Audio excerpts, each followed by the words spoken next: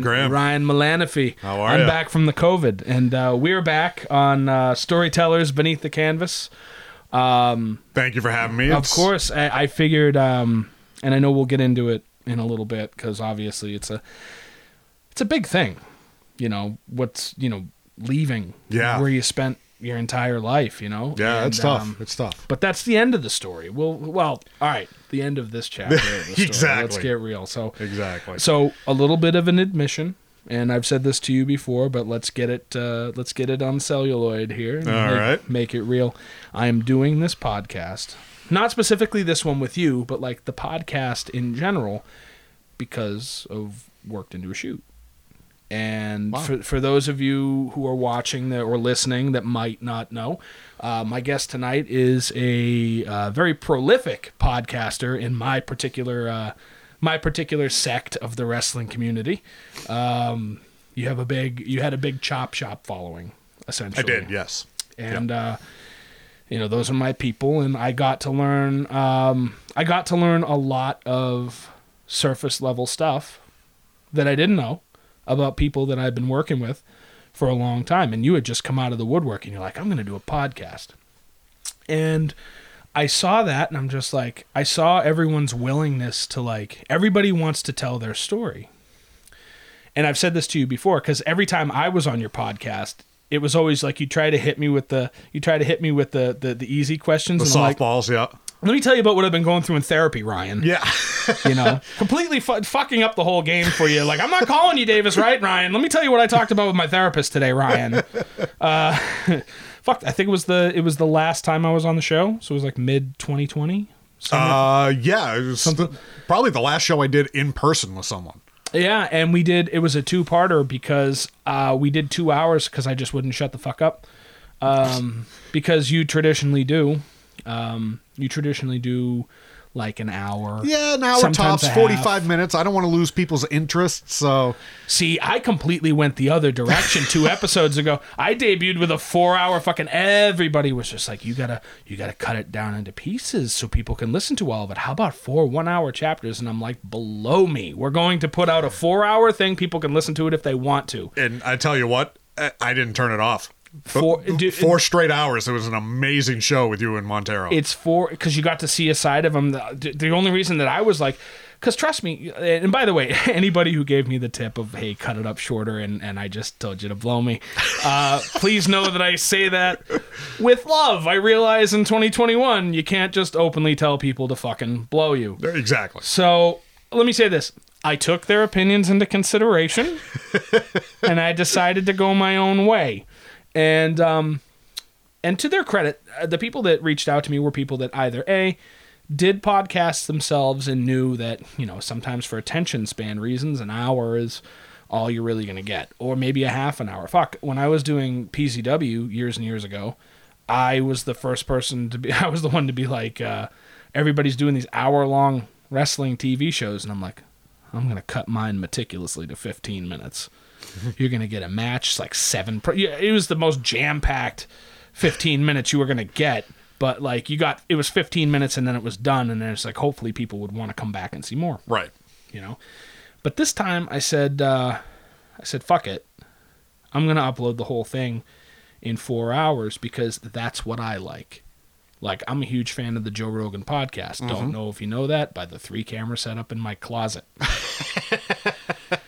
But I'm a fan of Joe Rogan's podcast, and I would, I was on a real Scientology binge recently for whatever reason. Okay. And, I was watching I watched Leah Remini's show, and then I watched Leah Remini on Rogan, and she did 2.5 hours, and I'm just like, well, I'm kind of well-versed in this topic right now. Mm-hmm. Let's listen to this. And I would have hated it if it was check out part 2 on YouTube. Now I got to go fucking looking for it.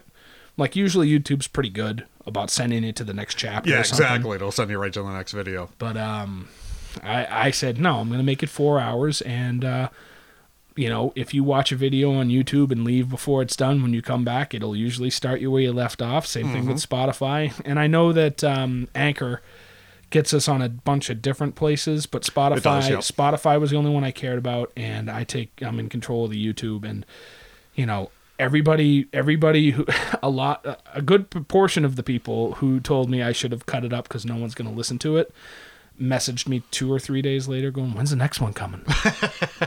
And I'm just like, that's right. That's right. That's Come exactly, to me, my pretties. That's right. So, and I'm happy to report that in a 72-hour period, 200 people had watched or listened to that podcast. And that's amazing. Checking the analytics, it wasn't like they clicked on and clicked off. It was literally like, all right, this person listened for 3 hours, and this unique visitor listened for the whole thing, and this unique... And I'm like, Jesus Christ, okay, well, that'll get my hours up on YouTube, which is another thing. In order to get...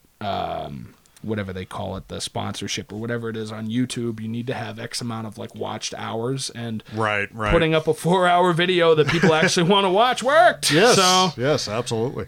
But yeah, so, you know, this whole thing started because I saw what you were doing with the podcast, and not even in an attempt to steal it. It was just an idea to do something different because like we discussed, you would throw softballs. Yeah. Like, you know, you said when you first brought up the idea of a podcast that you were going to do that I put my tail up. Yeah. And I may have done that for like 5 seconds, but you definitely did. You're like, he's doing a podcast. Fuck. But yeah, you know, I would throw out the softballs because I didn't know these guys from a hole in the wall. Right. And, you know, I was excited that they were coming onto the show. My first guest was T Phoenix. Right. And, you know... And he's always a good interview because he's not afraid to bury himself and everyone else. Yeah, and that's exactly what he did. He came onto the show and he spoke his mind. Yeah. And I think it showed a lot of people, hey, you know, this is a good outlet to get some stuff out there, get my story out there. Yeah. And before long, I wasn't asking people to come on the show. They were asking me, when can you get me on the show? You were jammed up at one point where you were trying to get everybody on. I was. You did so many podcasts with people that there are podcasts that didn't even get recorded. Was that the Guns? I think it was with the Guns. The Guns got recorded. The audio, I mean, you know my equipment. It's nothing like your setup here. We have the same recorder. Yes, we have the same, and we'll get to that with another one of my guests. All right, we're going deep on this. All right, I like the deep cuts. This is good. But yeah, the Guns got recorded. Mm-hmm. The audio was not great because we were playing past the mic. We only had 2 mics, and there were 5 guys talking. And you were using the wireless mics. That's correct. And the thing that I learned early about, especially the wireless mics that we could afford, but the thing about the wireless mics that we had the ability to purchase.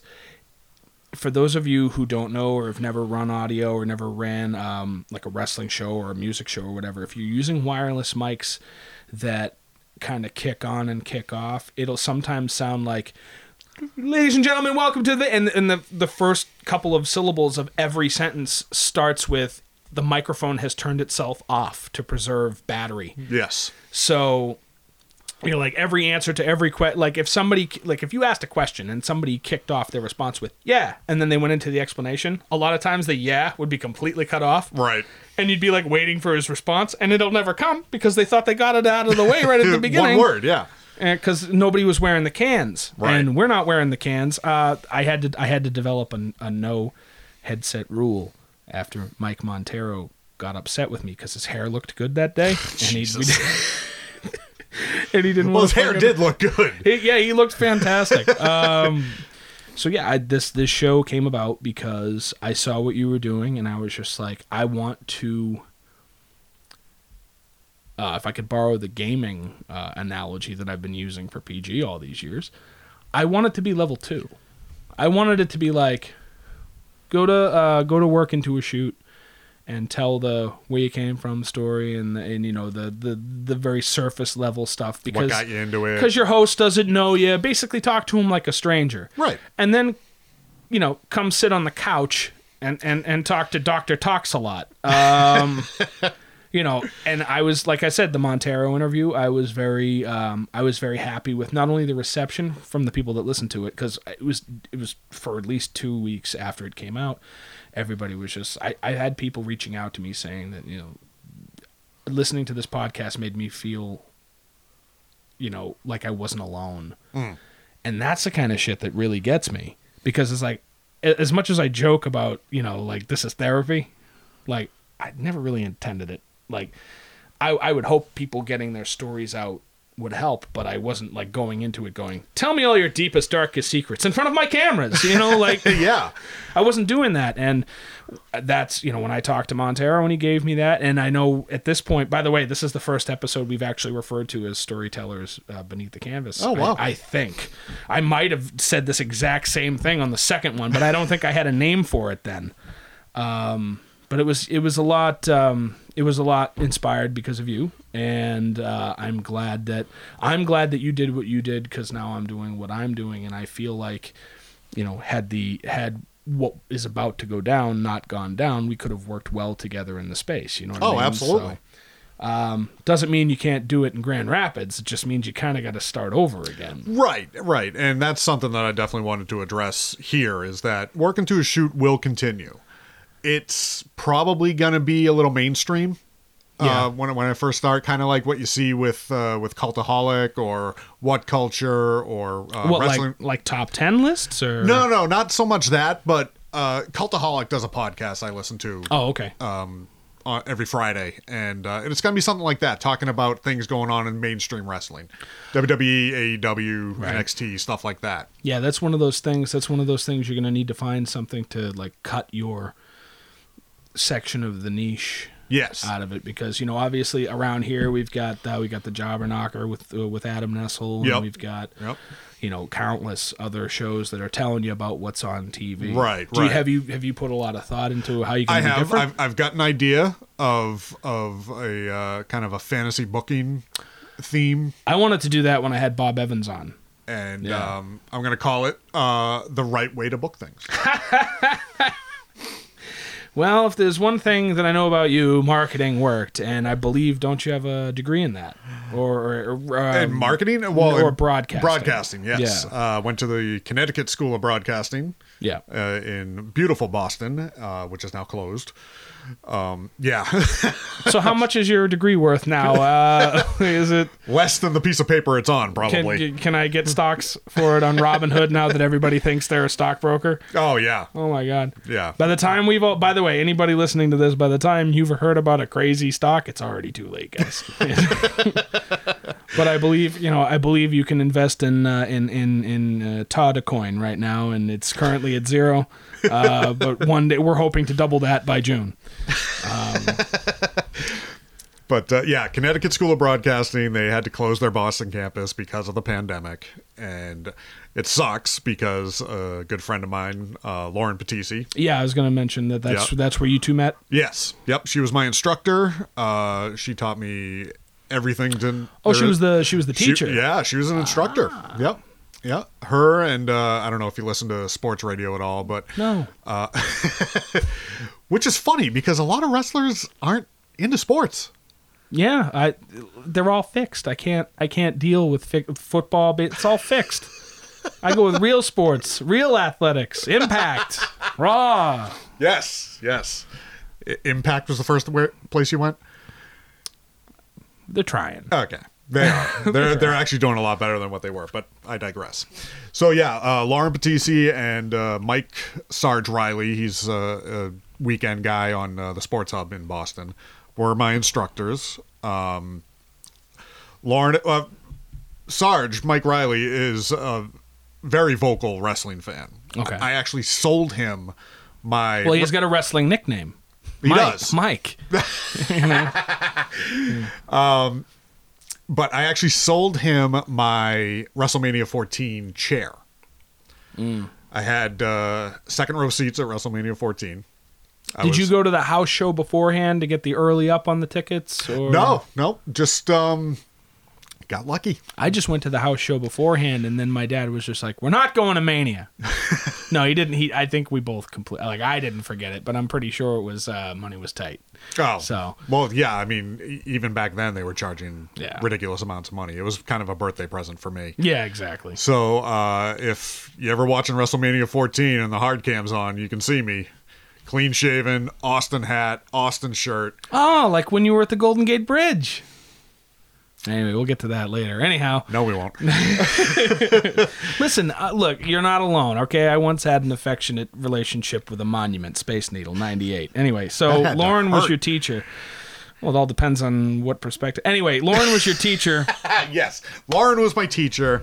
Sarge was very vocal in his love of wrestling, and all of a sudden Lauren perked up and was like, "Yeah, I like wrestling too." And I said, "Oh, well, who was your favorite growing up?" And she said, "Bret Hart." And I was like, "Oh, I got an in." Big Bret Hart fan here. So, we started talking, and she's like, I do ring announcing for some independents in the area. And she had been doing that already at the time. Yes. Okay. Yep. And I was like, "Really?" She's like, "Yeah, you should come to a show." Turns out it was NCW. Right. Right about the time that Todd Harris, then Todd Harris, now known as BRG, Yes. had cashed in his Ox Baker. The Ox Baker Cup, for yep. those of you who don't know, was NCW's version of the Money in the Bank briefcase. Yeah. And cashed it in on Lumberjake, I believe, was the champion at the time. Yes, I think this. I could be getting this completely wrong, but I believe, if I'm not mistaken, Lumberjake ended up wrestling Rui Patello. Rui came in and challenged him, and then did the bait and switch. He did the bait and switch, and then Brett. He did the switch. He did. Yes. He did, and walked out with the title. You want to talk about a goddamn heater? Oh, we'll talk about him. We'll talk about him. We'll come back, yeah. Yeah, love Brett, but we'll talk about him. Went to that show, fell in love with it immediately. Started going to every monthly show. Yeah. Calendar turns into a new season, and I get a call from Lauren saying that NCW needs a play-by-play guy for their next show. Yeah. Atlee is not going to be in.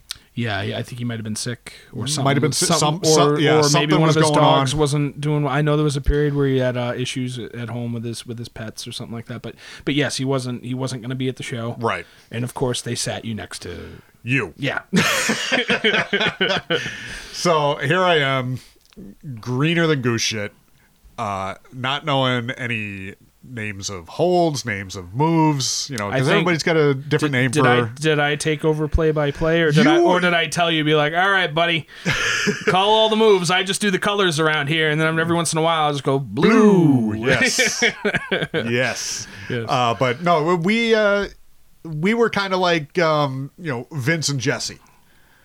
Let me tell you something about thermite caves. Have you heard of the Gulf of Tonkin incident? They specialize in one thing at the Gulf of Tonkin: incidents. All right. Vince with his what a maneuvers. Right. I Jesse, don't know what the fuck that was. Yeah. What a maneuver. Yeah. Jesse sometimes taking over the play-by-play. Yeah. So he's a Texican. What? That's Tito Santana, Jess. Chico. Yeah, I've been watching a lot of old stuff. Some of the calls are like, I don't think anyone's listening.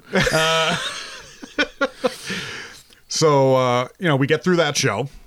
You said I did a good job. Yeah. I believe you had a PG show the next night in Peabody. I think. Oh Jesus! It was one of those nights. Yeah, you were wrestling King. Oh, so yeah, that would have been. So this was 315 that we did the NCW show, because 316 was level 3. So, that was. It was funny too, because I remember when they were like, yeah, Atlee's not going to make it tonight. I'm like, all right. And instantly, I'm thinking to myself, okay, my mind is not on this show. My mind and my money is riding on what's happening tomorrow night. Yeah. I was just expecting to come out here and be like, Puce, all right, green. Anyway, and then they're like, yeah, we're going to stick you with this new guy. And it's just like, oh. Immediately I was like, I got to carry this fuck all night. Understandable. And absolutely, but still, like, I shouldn't have been that bitter. I hadn't broken my neck yet, which became a meme. Which has been brought up on your show once or twice by other people, which makes me laugh. But anyway, so yeah, I just remember the immediate thought was, all right. And then about halftime, because I had been going through picking up shows from the last couple years for NCW, and I had come across JC's super honest reviews. Oh, yeah. And he had done one on that night and said that, by the second half, you and I had better chemistry. Now, I haven't gone back to watch or listen to the show, but I believe it because I wouldn't have been kind to you if it was bad. Yeah, exactly. I wouldn't have been like, hey, come work my show, Like, so, Right.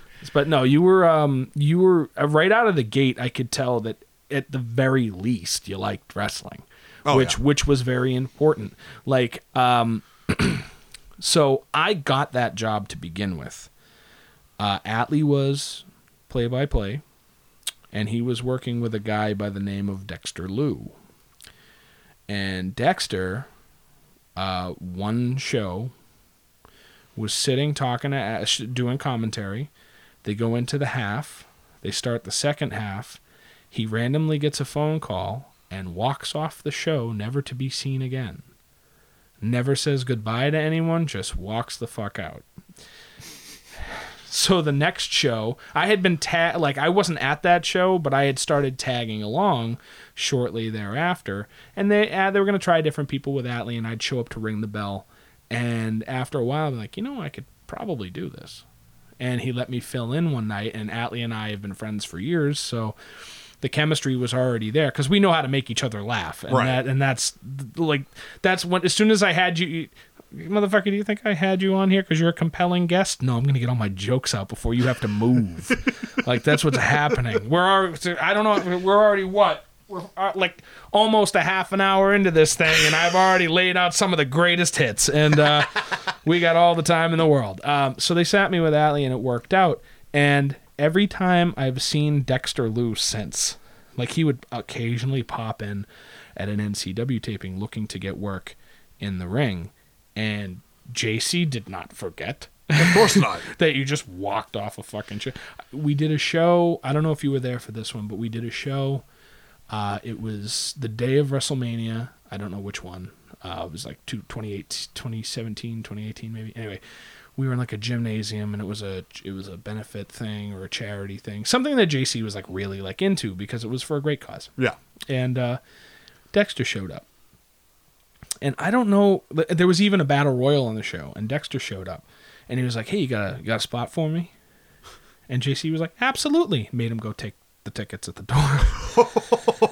To this day, I don't believe Dexter Lou has ever shaken my hand when he has showed up to an NCW show.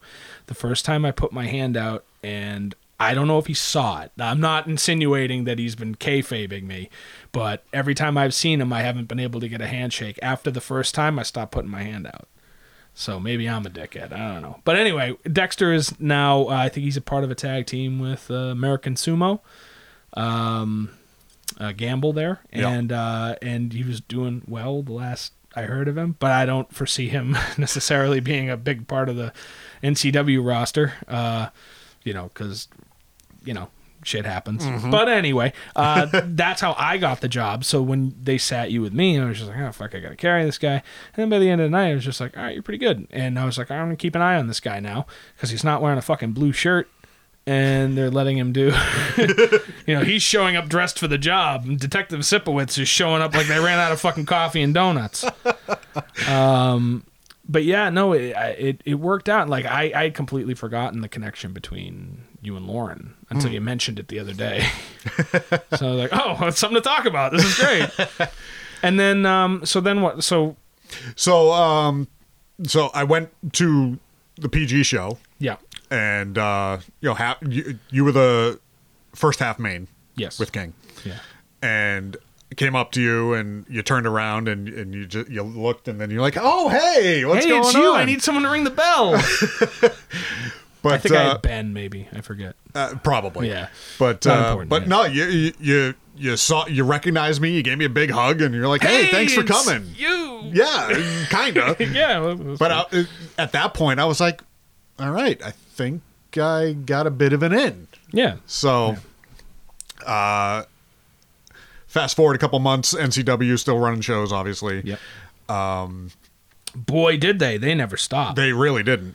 So every month I'm texting back and forth with JC of, looking for something to do because obviously Atlee had come back. he doesn't want a 3-man booth. That's way too much talking. So Especially with me. Jesus Christ. You know, I got complaints about talking too much on this podcast. You know, give me a break. did you tune into a fucking Todd podcast and not expect Todd to talk a lot on a Todd podcast? The fuck out of here. No. So, being a graduate of Connecticut School of Broadcasting, we had access to the studios. So I'm thinking, That's very nice. So I'm thinking I got to do something to keep my name in JC's head. Mm-hmm. So I was like, hey, JC, why don't we, try to hype up the next card? You're posting these videos with just still shots of the matches, but there's no voice behind it. Yeah. How about I put a voice behind it? Right. He's like, it's a good idea. It's kind of like an old school 80s. One less thing for him to do. That too. Right. Kind of an old school 80s, when you would hear Howard Finkel. Be there. Yes, exactly. Do the be theres. You got to get the be theres. Yes. So did that for a few months, and then I was never one to... I didn't really have a whole lot of confidence in myself. No. I know, right? But one day I showed up to an NCW show early to help set up. Yep. And I'm trying to garner up the confidence to say, can I do something? Right. Give me something on the show. As JC is going through his pre-show meeting with all the boys in the back, I finally say, hey, JC, is it all right if I do a little ring announcing tonight? And he says, it's okay with Shane, it's okay with me. Shane being Ryan Andrews, yes. So Ryan, who strolled in a little bit late, maybe about 2 minutes before the show was going on. Because he only cares about announcing the main event and the Montero match. Exactly. And sometimes it's the same thing. So I look at him and I was like, hey, if you need some help tonight ring announcing, I'd be more than happy to help you. Thank God. Yes. Take the first half of the show. Because he's already sweating and it's January. And, he came to play. So it became a thing. It was a 2 ring announcer show. Don't get me started on things that became a thing. Okay? It's not a thing. Anyway, so you started ring announcing. Filling in for Atlee when, he had something going on, family or what have you, sickness, whatever. Yeah. And it just kind of ballooned from there. Atlee himself actually asked me to be the voice of Elkmania. Yes.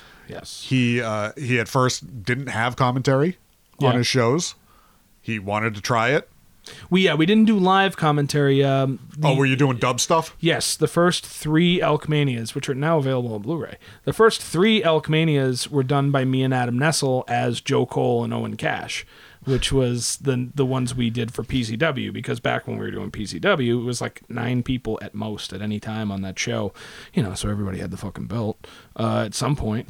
But it was always me and Adam in the booth, and it would always be like, if it was always hilarious if it was like, Derek Simonetti is a real scoundrel, and I'm wrestling him, and he's just like, yeah, but Adam Nessel's taking this, we're like jerking each other off on commentary. So it was always a good time. But so we did that, and then so that would have been about 2016. PG was just starting, and the shows from Elkmania after that just stopped getting edited.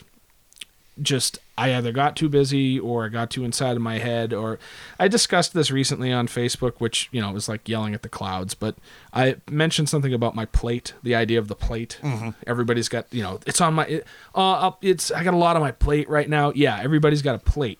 And by the time Elkmania 4 rolled around, it felt like I had an awful lot on my plate, and it didn't subside. Mm-hmm. It still hasn't. I'm still working on shit, but... so from Elkmania 4 onwards up until What's Up Danger, none of the shows got edited. Mm-hmm. And then the next Elkmania show that got edited was What's Up Danger, because we wanted to have something for the convention. Mm-hmm.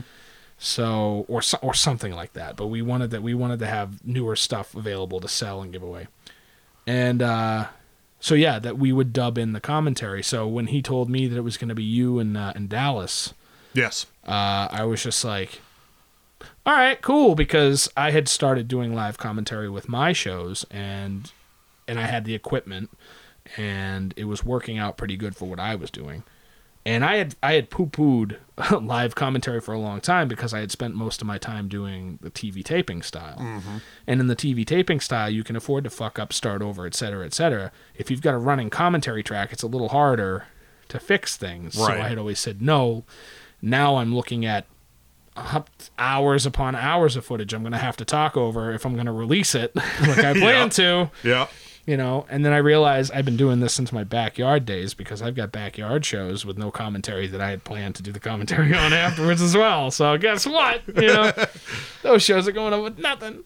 But yeah, so that's what we used to do. And then when he said you guys were going to do it, I was like, oh, that's great. It's a great idea. Let's do it. Because it was a great idea because, well, I knew it could work. I had just recently started doing something like this, and it's working. So yes, this is great. It's one less thing that'll keep me from editing the shows. And I think you guys did live commentary for. I think What's Up Danger was our first show. What's Up Danger? Did you guys do Elkmania 6? We did. Okay, so I gotta find that. That's what you're telling me. Pretty sure I have it. Yeah, I'm pretty sure What's Up Danger was our first show. I'm glad you mentioned Dallas because that came about. You know what? Excuse me. What's Up Danger happened after Elkmania 6. So you guys, so Elkmania 6 must have been our first show. Maybe. The cage match was Elkmania 6. Did you guys call that? No, we didn't do a cage match. No. Yeah, okay. So Elkmania 7 is the one I'm thinking of then. This is we did do this that is one. what I refer to as the weeds. We're getting into the weeds. Yes. Where's that audio file? All right, everybody's tuned out. So yeah, you guys started doing commentary for Elkmania. Yeah, and like I said, I'm glad you mentioned Dallas because Atlee came to me and said, who do you want for a partner? And you were still active in the ring for Elkmania at the time. So I said, well, you know, he's busy, so we can't have Derek. Not for long. Well, true. So I said, it was just like a one-off at NCW. Like it was like a guest commentator. I had Dally sit in for one match, and I mean the chemistry was there instantly. Yeah, like I hadn't met this guy till that night, and the chemistry was there. So I was like, you know, how about Dally? And I said, go back and listen to this match if JC will send it to you and see what you think. Yeah, and Atlee said, yeah, sounds good. And I had done a night with Dally on commentary. I'd done a night with Dally on commentary, and I was surprised because he was just when I first met him, he was just a young kid in college, doing this shit. And at one point, I think he was going to a college out of state and wasn't going to be around, and then he never fucking left. So it was just, I was just like, I thought you were leaving. Like every time I saw him, So. And then I did a couple of matches. I think I did one night with him or something like that on commentary at NCW, and I was just like, he is surprisingly good. And I'm not even being disrespectful. It's just like based on what he had done, because he was in the Headbanger group there for a while with Tim Lennox. I was just like, what's this guy fucking gonna do on commentary? So we got him, and I was like, all right, this is good. This is actually, he wasn't doing the Chad Epic where he was putting over his own shit before what was in front of him. Right. So I was like, all right, this is cool. Yeah. No, he was excellent. And we gelled really well on those Elkmania shows. We had a show in the Beverly Salem Elks where Danny Davis was doing a special guest appearance. Yes. And he came by and he overheard us, going over a few things and called us Gorilla and Bobby. And I was like, all right, slow down, but thanks for the compliment. Can I be Bobby? But yeah, no, Dally and I really worked well together. Yeah. In Elkmania. So, and the thing is like Lauren got your foot in the door. Yep. And you wound up doing NCW, you did Elkmania. I don't know what you know of what I was going to do, but the plan was when we were going. I mean, granted, we were going to do a couple more tapings in Gloucester, but the plan going forward was going to be you were going to be the lead play-by-play broadcaster on the show because my Adam Nessel, who was my lead broadcast guy, had a couple kids, decided to step away and do the family thing for a bit. And I was like, well, I got to fill that void. I also wanted to get it to a point where it's like, okay, it can't be me and someone else. because I'm supposed to be playing. I mean, not that I'm playing this character. I actually do run the fucking shit, but like, it's like I'm supposed to be the guy in charge, and I shouldn't also be the guy going headlock takeover. You know, like wearing a suit, getting ready to make rulings. You know. So it was going to be you and Chad, or you and Atlee, or you and whoever else. You were going to be Michael Cole. I don't know if that's a good thing or not. But as long as you weren't in my ear yelling at me the whole time. God damn it, that was a leg lock. No, so that's what we were going to do, and of course we had you doing the ring announcing. Yep. At the tapings. Right. When we get back to doing real shows, Adam Salzer lost a very tepid friendship over being my ring announcer, so I kind of owe it to him to be my ring announcer. Kind of understandable. But I was going to have you at the table with whoever, as the babyface play-by-play guy. So I'm a bit bummed that... I am too. Well, obviously. You've lived here. I think you've lived here your whole life.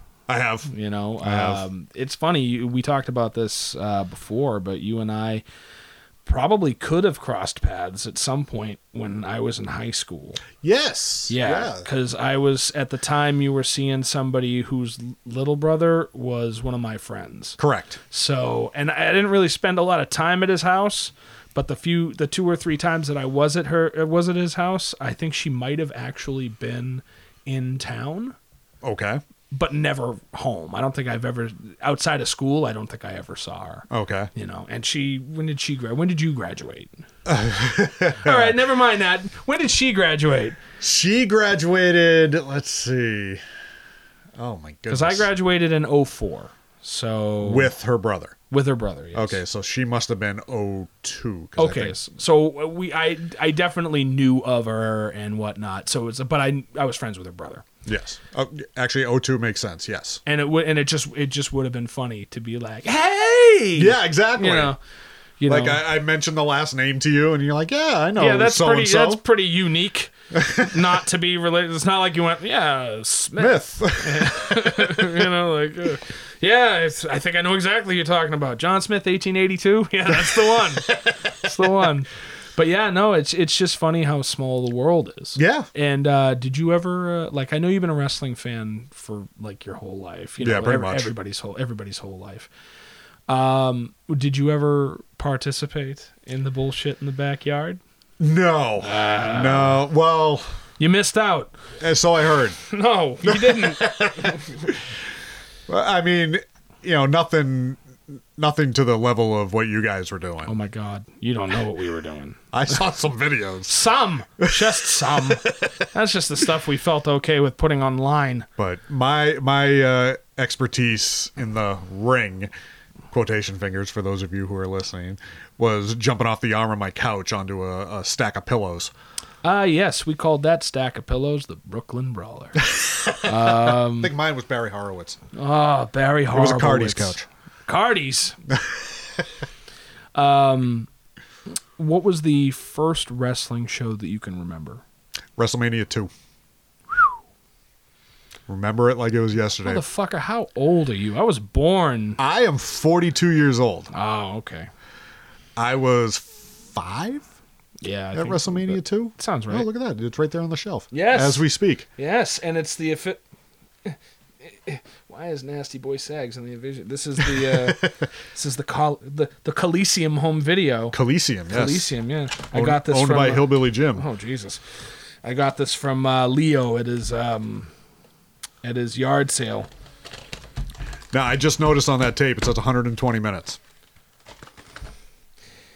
Yes. So 2 hours. So 2 hours, and there were 3 locations at that show. And that damn show was not 2 hours long. No. The home videos were notorious, and I only know this because at some point in the past I got every Coliseum home video that ever existed because somebody had put it on a Blu-ray. And like the Silver Vision version, which is the European version of SummerSlam 92, is like the only full version of the show that includes all of the 6 matches they fucking left off. Oh yeah, like Matador and Shango and Crush and Smash, Repo Man, Smash. But But yeah, so it's like that's I love having. Let's see. This is why we do this from the nerd room. Yes, because you can't put your guard up if you're constantly surrounded by things to look at. Then you get someone in here who doesn't like wrestling, and it's just like, no, you're not going to give me a good interview. You're not going to tell me things you shouldn't. This sucks. But yeah, WrestleMania 2 was the first show that I remember. My dad was working for the city of Lynn. He had a bunch of guys over from his work to watch it. So you just kind of wandered in. Yeah. I was just the way our apartment was set up, it was me, my parents, and my sister in a 2-bedroom apartment. Yeah. Do the math. So my bedroom, again, air quotes, was the lawn. Was the first room you walked into my apartment. Mm-hmm. So you walk in, you see my bed. The next room is the living room, where all the guys are drinking, having a good time, watching Jake the Snake get a squash match win over somebody. Little Tokyo. No. And I mentioned Jake the Snake because that's the first thing I remember from the show. Yeah. And I just kind of wandered in. I'm like, what is this? What's going on here? And at that point, the Battle Royal was coming on. Yeah. Andre the Giant, larger than life, dressed up like Hulk Hogan that night. Yeah. In the yellow trunks. Taking on, I think the last 3 guys was him and the Hart Foundation. And the Hart Foundation, Yep. yeah. And I was just like, this is awesome. Yeah. When's the next one? It's larger than life. I'm like, when's the next one? And, back then they didn't have the next one. Really It was wasn't the the next next year, Yeah. basically. Or TV. Or TV, yeah. So it turned into Saturday mornings. Yeah. Superstars and Challenge were back-to-back usually. Yeah. Or wasn't one of them on Sunday? I don't know. It was different in 86. It bounced around. But it was always on the weekends. And then, I come home from school and ESPN would have WCCW. Oh, World Class. World Class. The tragedy of World Class. Yes. So I would watch a little of that. And then, I would discover TBS at 6:05. World Championship Wrestling. And 6:05 on the Stupid Station, baby. Yes. Because we are live on 6:05. He got a bicycle. That's the best Dusty I can do. I apologize. And it just kind of grew from there. It just kept on snowballing. Yeah. And it never just go. You never just go, oh, I'm all in. It always has to go, what is this? And then you're off and running. Right. So, I started collecting the LJN rubber dog toy Yes, figures. the dog toys. Yes. And the ring that went with that. And, every day after school, there was a battle royal in my living room. And typically the Junkyard Dog would win. Which Junkyard Dog did you have? I believe he had the red trunks. Well, I think they all had the same color trunks, but they came with different color chains. Oh, Yeah. I lost It was that like chain. black, red, and silver. Aha. Yeah, I don't know what happened to the chain on that thing. I lost all the accessories within like 5 minutes. Fucking casual. I don't know. All right, so I asked for fan questions. Yes. But you don't have any fans, so... Apparently not. No, but... Sad. I did get a lot of well wishes for you. You can check those out. I did. I'm not going to pull out my phone and go, this guy sucked you off, this guy sucked you off, this guy... But the one thing... Oh, this is going to kill you. That did come up. This is going and to kill you. I've been dreading this since we discussed having this interview. Tell us the tale of the Full Event Championship. I'm sorry, could you say that a little louder? Sorry, we're out of time. Thank you for checking out Storytellers Beneath the Canvas. I've been had. Have a good one. All right, so the Full Event Championship. Yeah. The NCW Full Event title. Whoa. Let's not attach it to a promotion. Well, that's where it came from. It wasn't a thing. You got to understand. All right, so the Full Event Championship. The Full Event Championship. We were at an NCW show, setting up. Yeah. All of his stuff is in the plastic bins. Tupperware bins, and at the bottom of one of the bins, I find this old replica of the WCW television title. Everybody had that belt. I wish I did, because I loved the style of that belt. So I'm like, hey, what's this? And JC's like, oh yeah, that was our old New England championship. And I was like, wow, you still got it. That's pretty cool. So I put it back in the bin. Little did I know that over my shoulder, Brett Ryan Gosselin noticed the belt as well. Took it out of the tub. He's like, JC, we have a 24/7 championship. Do we now? Yeah, like, JC's like, no, we don't. We're not doing this. now, meanwhile, he's the heavyweight champion. He is, yes. He's already got a belt. Yes, he is the reigning heavyweight champion at this point. He's like, yeah, no, we got a 24/7 title. And somebody, I forget who it was, brought up the logic of we're not on 24/7. So I look over and I'm like, you're thinking small picture here, Davis, right? So I look over and I'm like, let's call it the full event title then. It's being defended throughout the entire event. And then Brett goes, yes, that's a great idea that I just had. So Brett was recently on Leo's show, kind of took credit for the idea. It was a joint venture.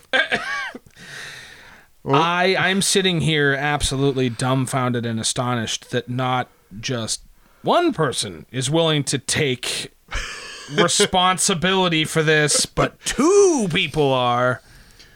So, the idea of the full event title, Yeah. as we all know, the 24/7 title changes hands via pinfall, usually a roll-up. Yeah. We didn't want to do that because we wanted everybody to get involved in the shenanigans. Sure. So basically, if you were holding the belt, it was yours. If you put it down, it was up for grabs. Oh, of course, yes. So I had it several times. BRG had it several times. BRG, there's actually a picture on my Facebook of him wearing both the full event title and the NCW title. Robbie the Giant, Bullet Joe. I mean, you name Isana, everybody at some point in the back, in the parking lot, had this belt. It got so competitive. At one point, Robbie jumped me in the parking lot as I arrived, single-legged me, put me in an ankle lock, and made me tap out and ran in with the belt. So this went on forever. At one point, I had the belt right around the time I was going on vacation. Yeah. So I took the belt with me. I drove. It was a trip to Michigan to visit my wife's family. And Foreshadowing. yeah, pretty much. Yeah. And every stop that I made, I cut a promo with the title.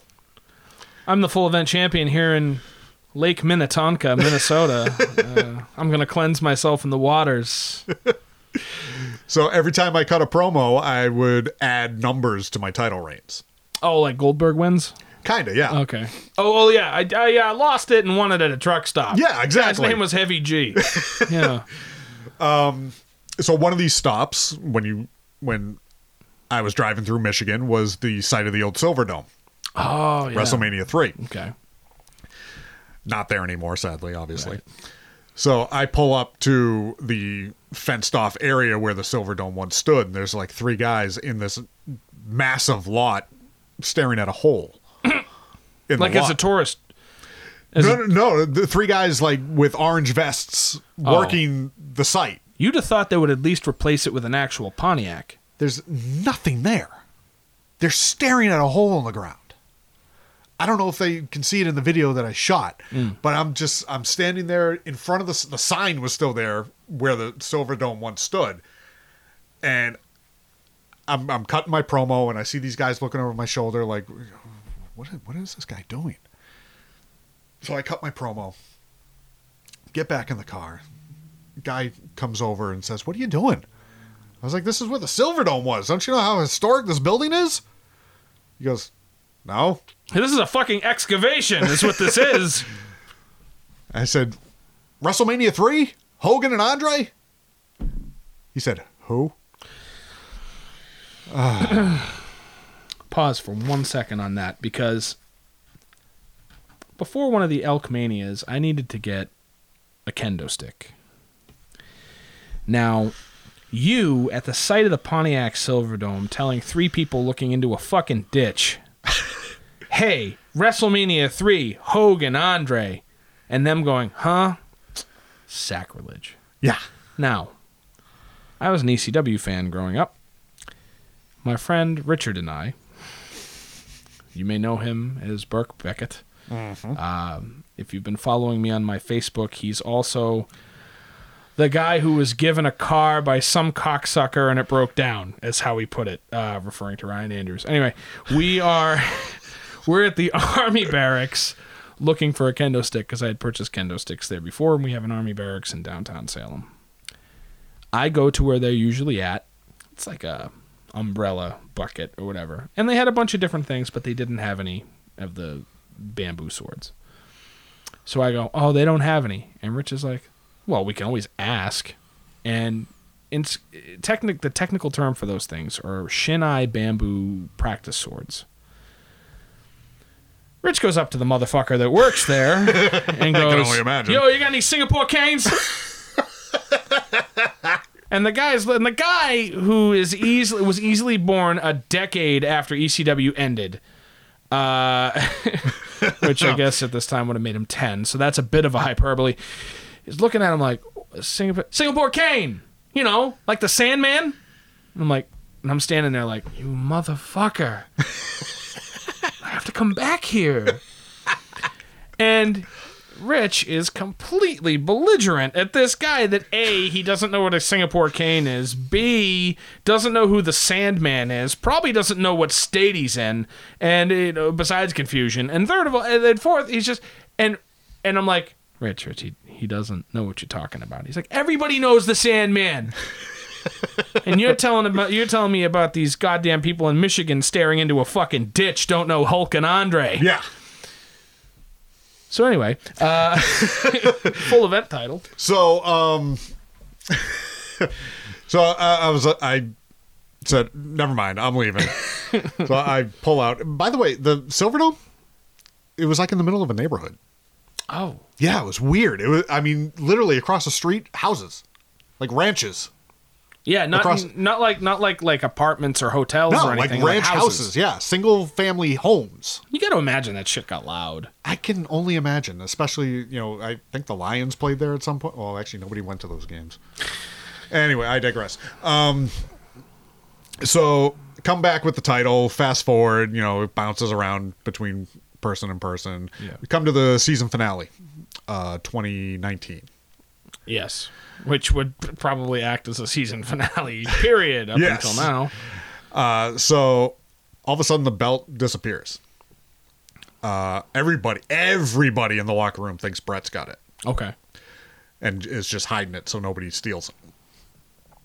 So doesn't get resolved. Who's got the belt? We have no idea. Calendar flips. We come to the first and only NCW show of 2020.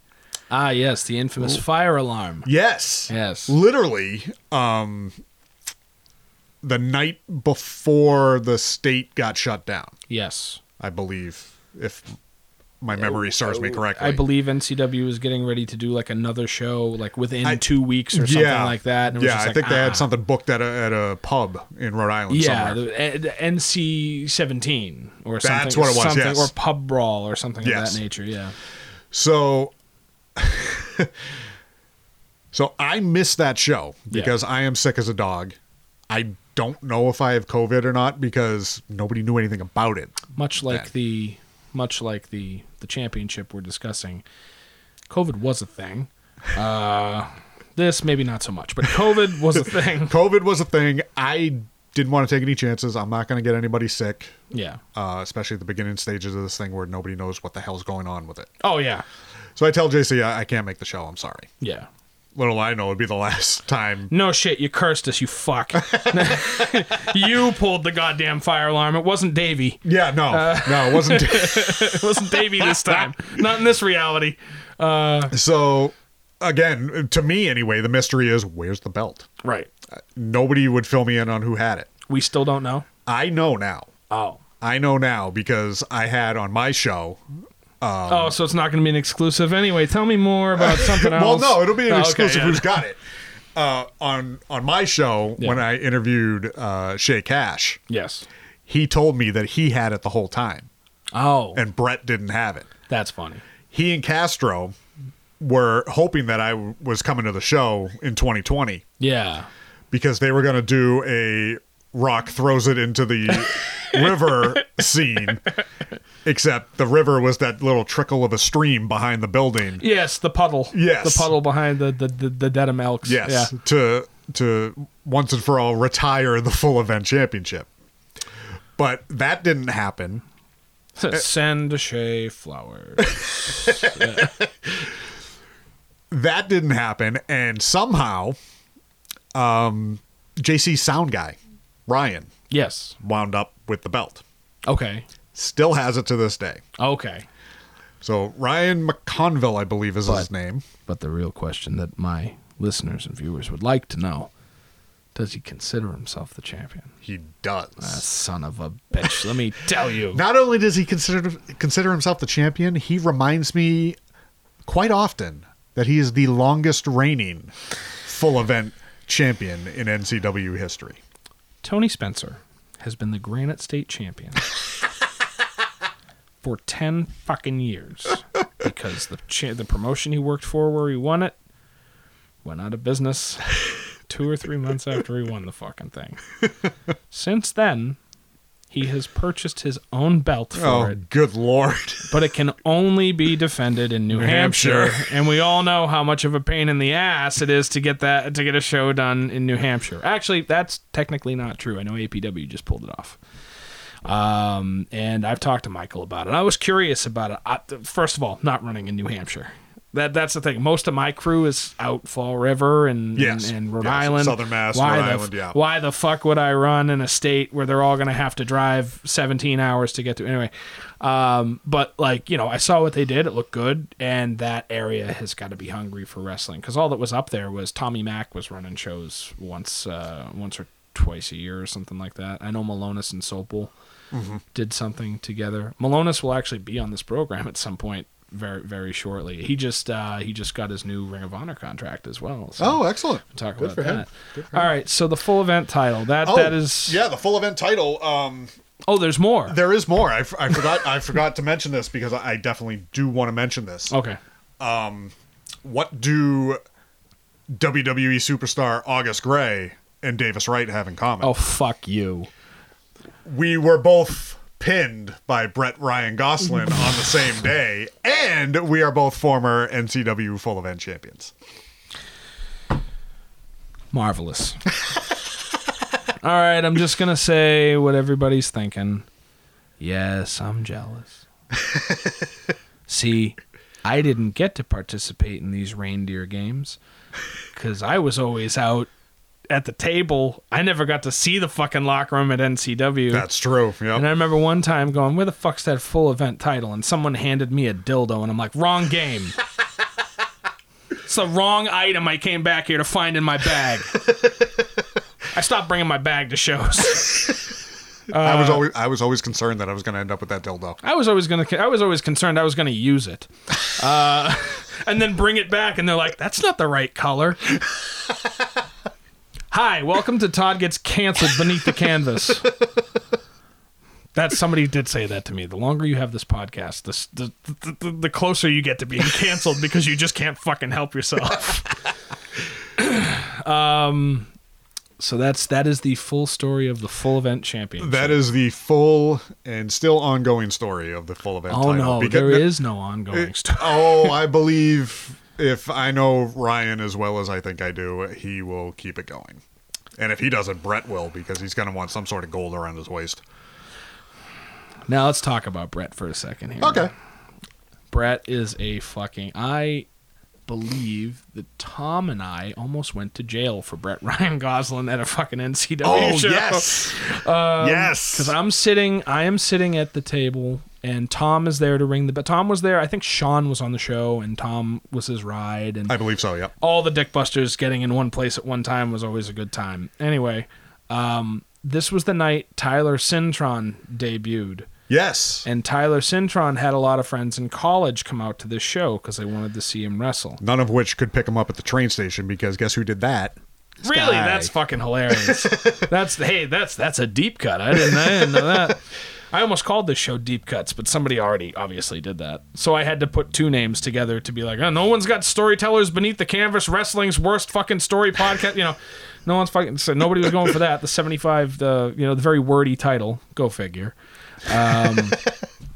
So Tyler Cintron's fans, the whole night, they're loud, which is great. Yeah. Which is great. I love that about fans. Yep. And I'm pretty sure, because they sell alcohol at the building. They do. So it's like they probably made a mint and probably looked good that night. Which I'm sure, if I had college friends, or if I ever went to college, if I had friends coming that were like heavy drinkers, I'd be like, really drink up because it's going to make me look good with you all wearing my t-shirt. Mm-hmm.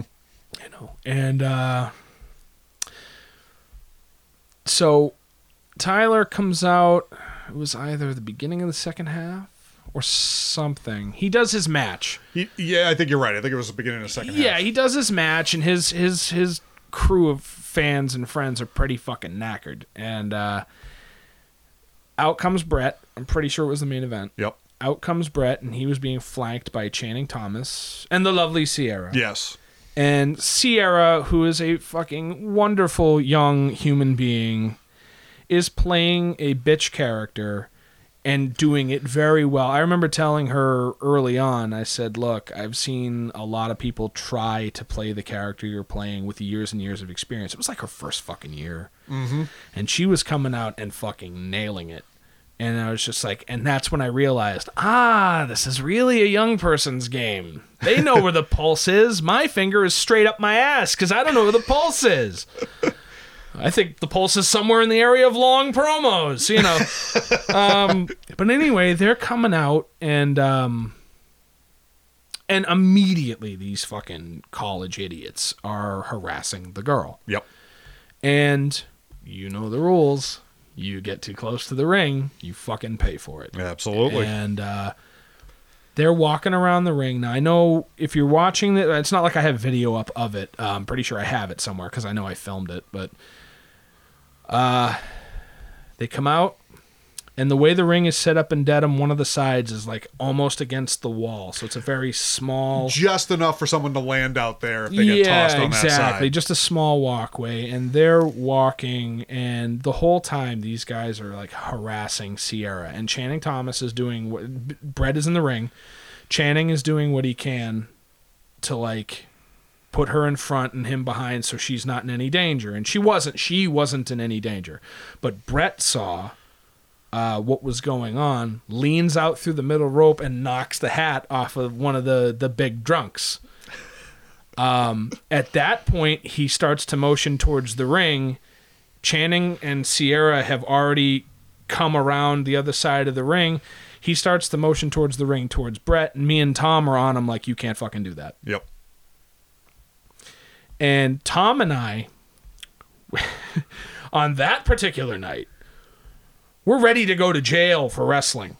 And I think I had just been broken up with, or I was going through some shit, and Tom was going through... I think we both went through some shit at the same time, and it was just like, do I see motherfuckers?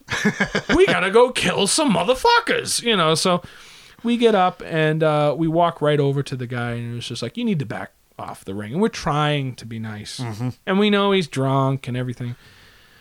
But... like, he wasn't giving us any shit particularly, but he wasn't motioning like he was going to back down. Right. And I'm like, okay, buddy, you need to back down.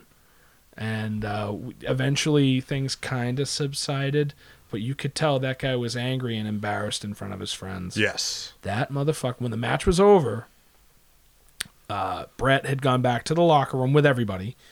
Everybody, all the people in the match were in the clear, but this guy was fucking standing around. I remember that. Looking, trying to get a look through the curtain. He's like, if you thought you were going to get killed just getting in the ring. Imagine what happens when a bunch of half-naked people and a full-naked Dan Terry are beating the shit out of you with things that aren't their hands in the fucking locker room. Right. Let me get the podium. I am so sorry for that comment. I didn't mean to offend. But the long and short of it is like this guy. I think this guy was even waiting in the fucking parking lot. I don't know about the parking lot. At least for a moment, it was like, is that guy still fucking here? He hung around pretty much through the entire breakdown of the ring and the set. Yeah. So he was waiting, and if I remember correctly, Tyler was gone at that point. Oh yeah. So he was somebody hanging around. gave him a ride back to the train station. Yeah, exactly.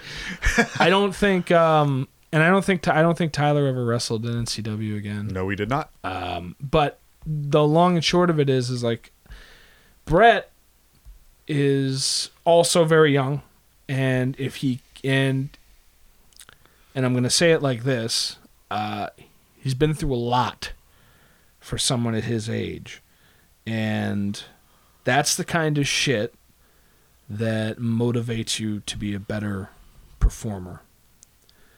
And if he can keep up what he's doing now, then in 5 or 6 years, he'll either be on TV or be the only thing anyone's talking about in terms of heat in this area. Right.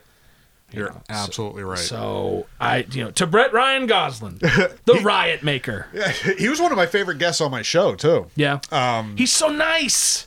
I know we're fucking ruining the mystique here, but he's so fucking breaking nice. Down the fourth wall. But yeah, look, he just did Leo's, okay? Like, true. God damn it. But the way he, again, breaking down the fourth wall, the way he slipped in and out of character. Yes. With every question that I asked him was incredible.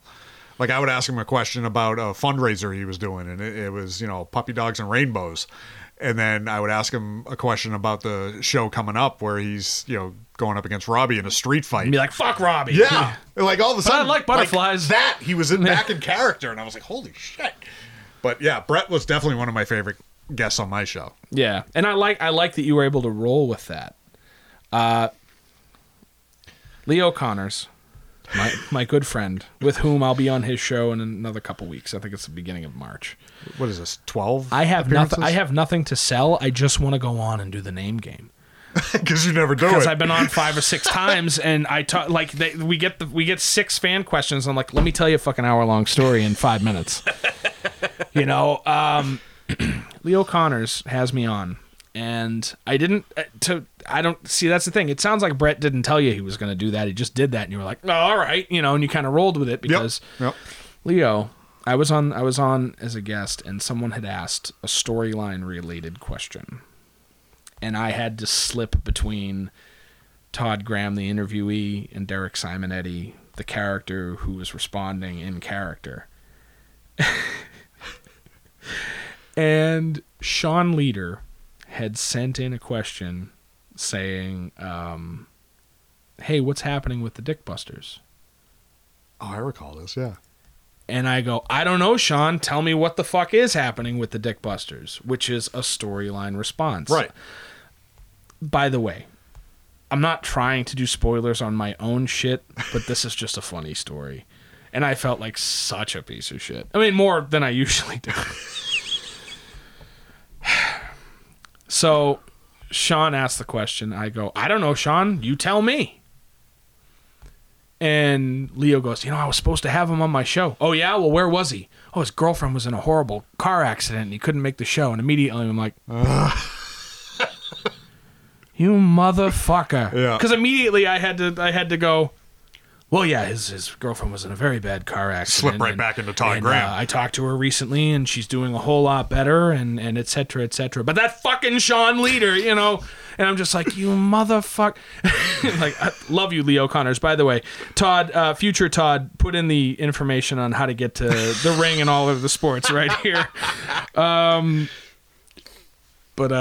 But yeah, so it was just like the fact that he could slip in and out, and you were just like, yes. Yeah. That's like that. You could tell when you were talking to Brett the person or Brett the wrestler. Right. Because when he's a wrestler, he's got a deeper voice. A little bit.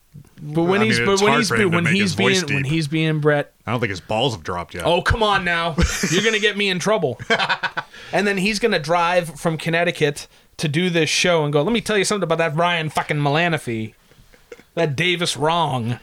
Like I haven't heard that one before. That's one of my Phil, Phil, my camera guy. Yes, yep. Fucking, he's so good. Like before shows, like he'll fucking cut a promo on everybody. He's like, heavy hitter, you put an S before the H, and I'll tell you how I feel about that guy. Like, which I'm pretty sure, I forget, that's a Steve Austin thing, but like, but the long and short of it is, you give him a name, he'll cut the promo. Phil is one of the, or Nick Rage as he is known, is one of the rare uncut gems that people don't really know about, and a lot of it has to do with WAW, and that's okay. And he's still my favorite camera person, and hopefully we'll be able to find someone who can do what he does, so we can put him in a fucking ring.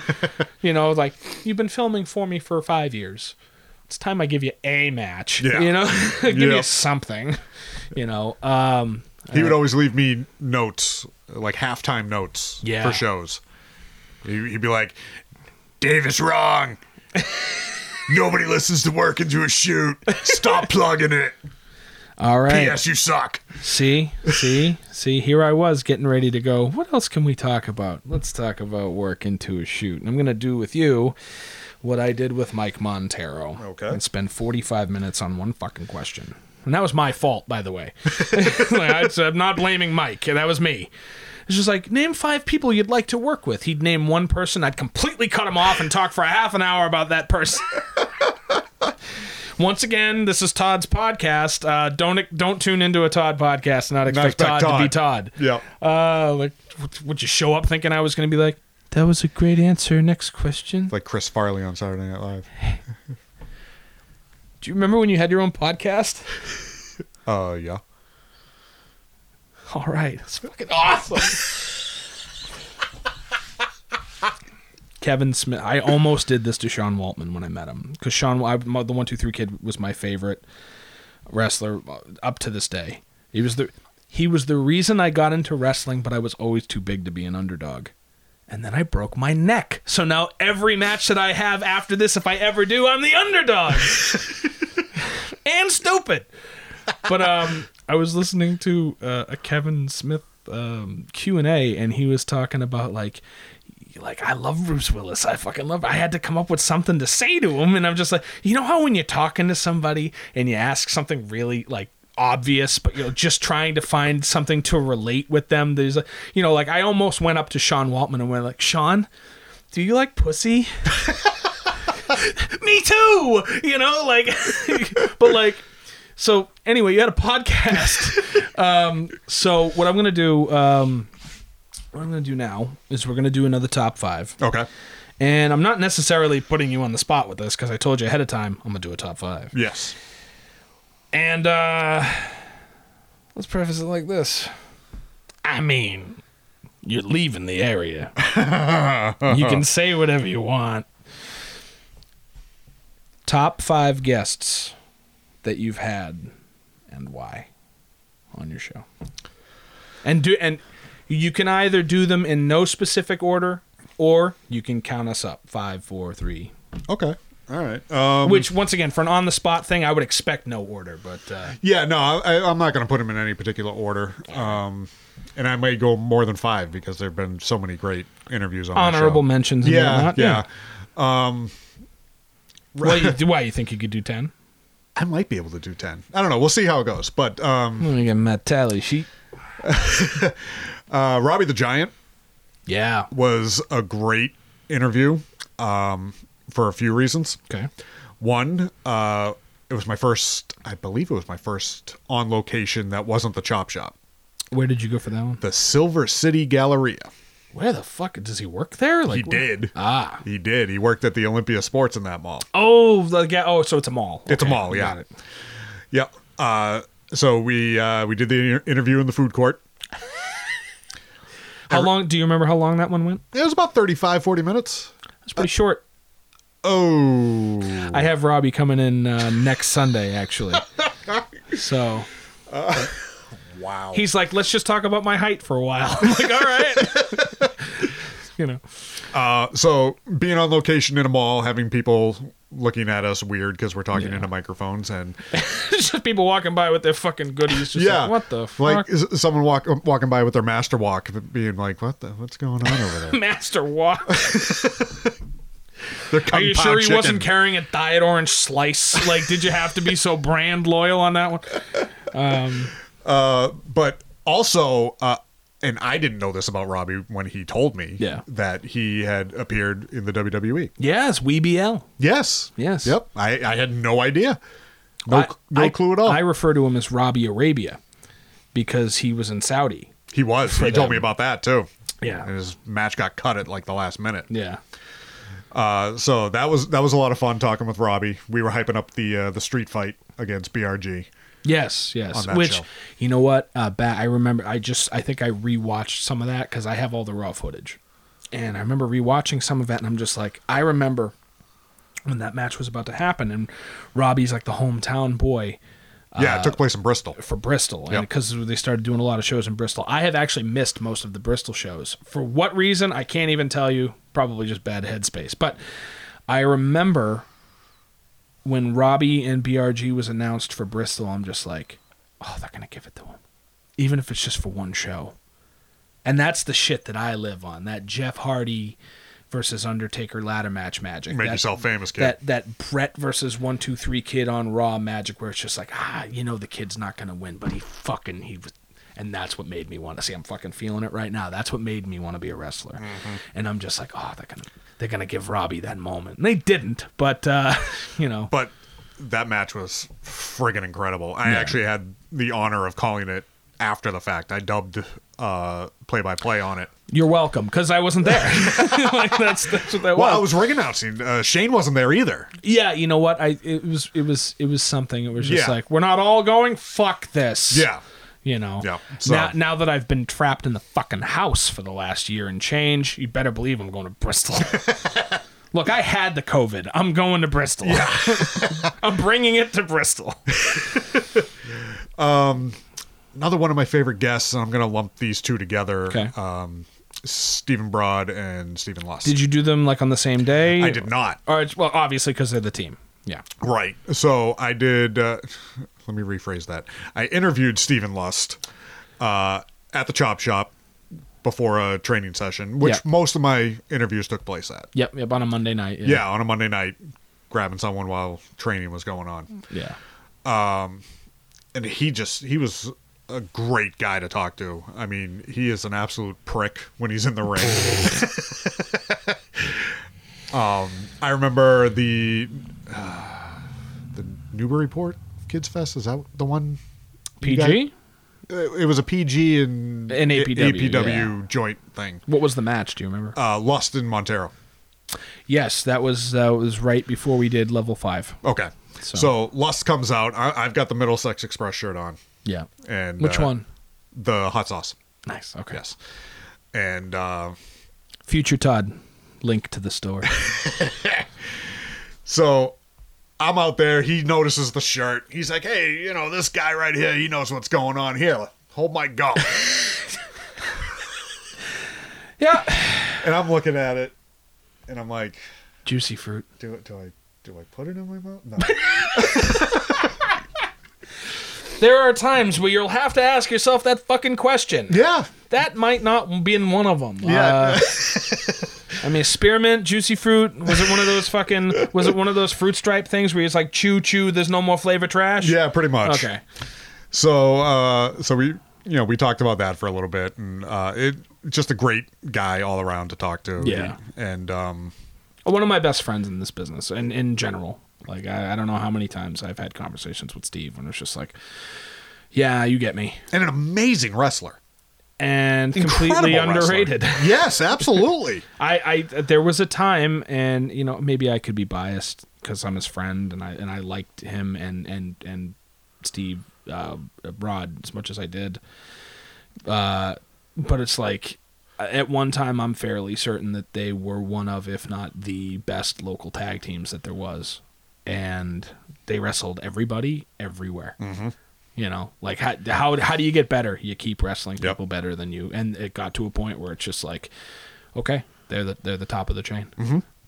Absolutely. And so you said you interviewed Steve.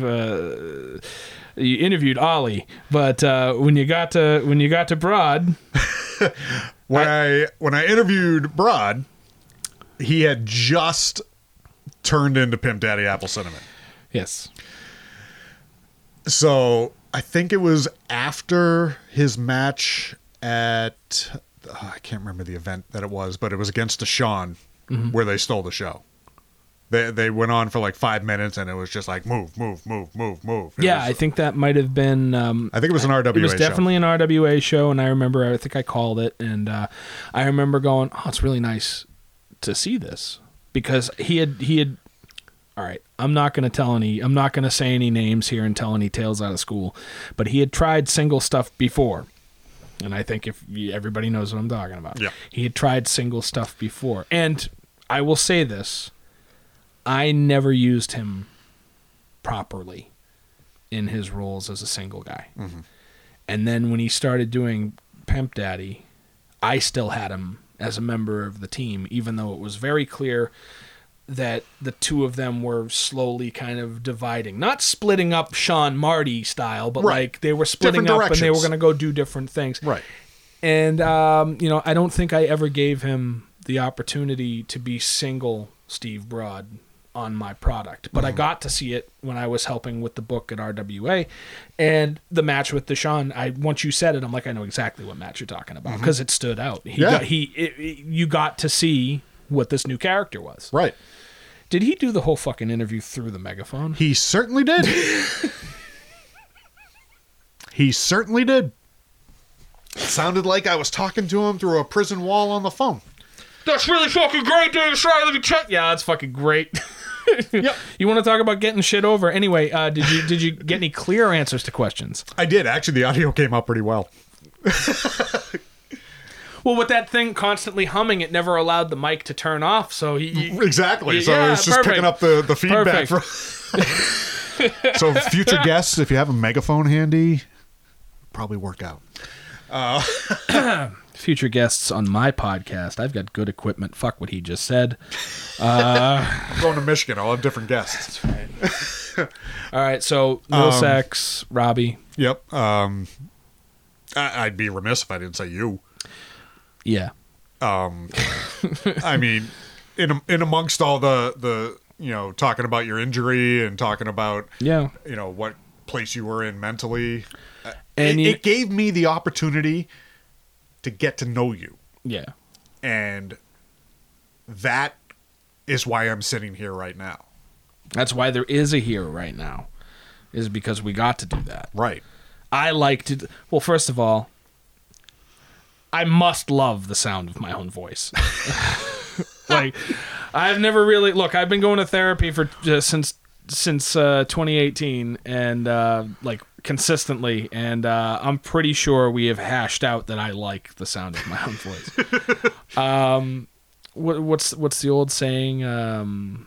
Don't toot your own horn. Well, who better knows the song? Right. Like, motherfucker, you're gonna let people do covers? Fuck that. And that's why I'm also, I almost said a magician. That's pretty funny. Your podcast, I always came on your podcast with the sense of, I don't care what he's trying to accomplish. I'm going to accomplish something else for him. You would blatantly hijack it. You would go live on your Facebook page. Yeah. We would This is my show now, too. Yeah. That's what we're doing. Yep. This is the Todd and Davis Wright worked into a shoot program.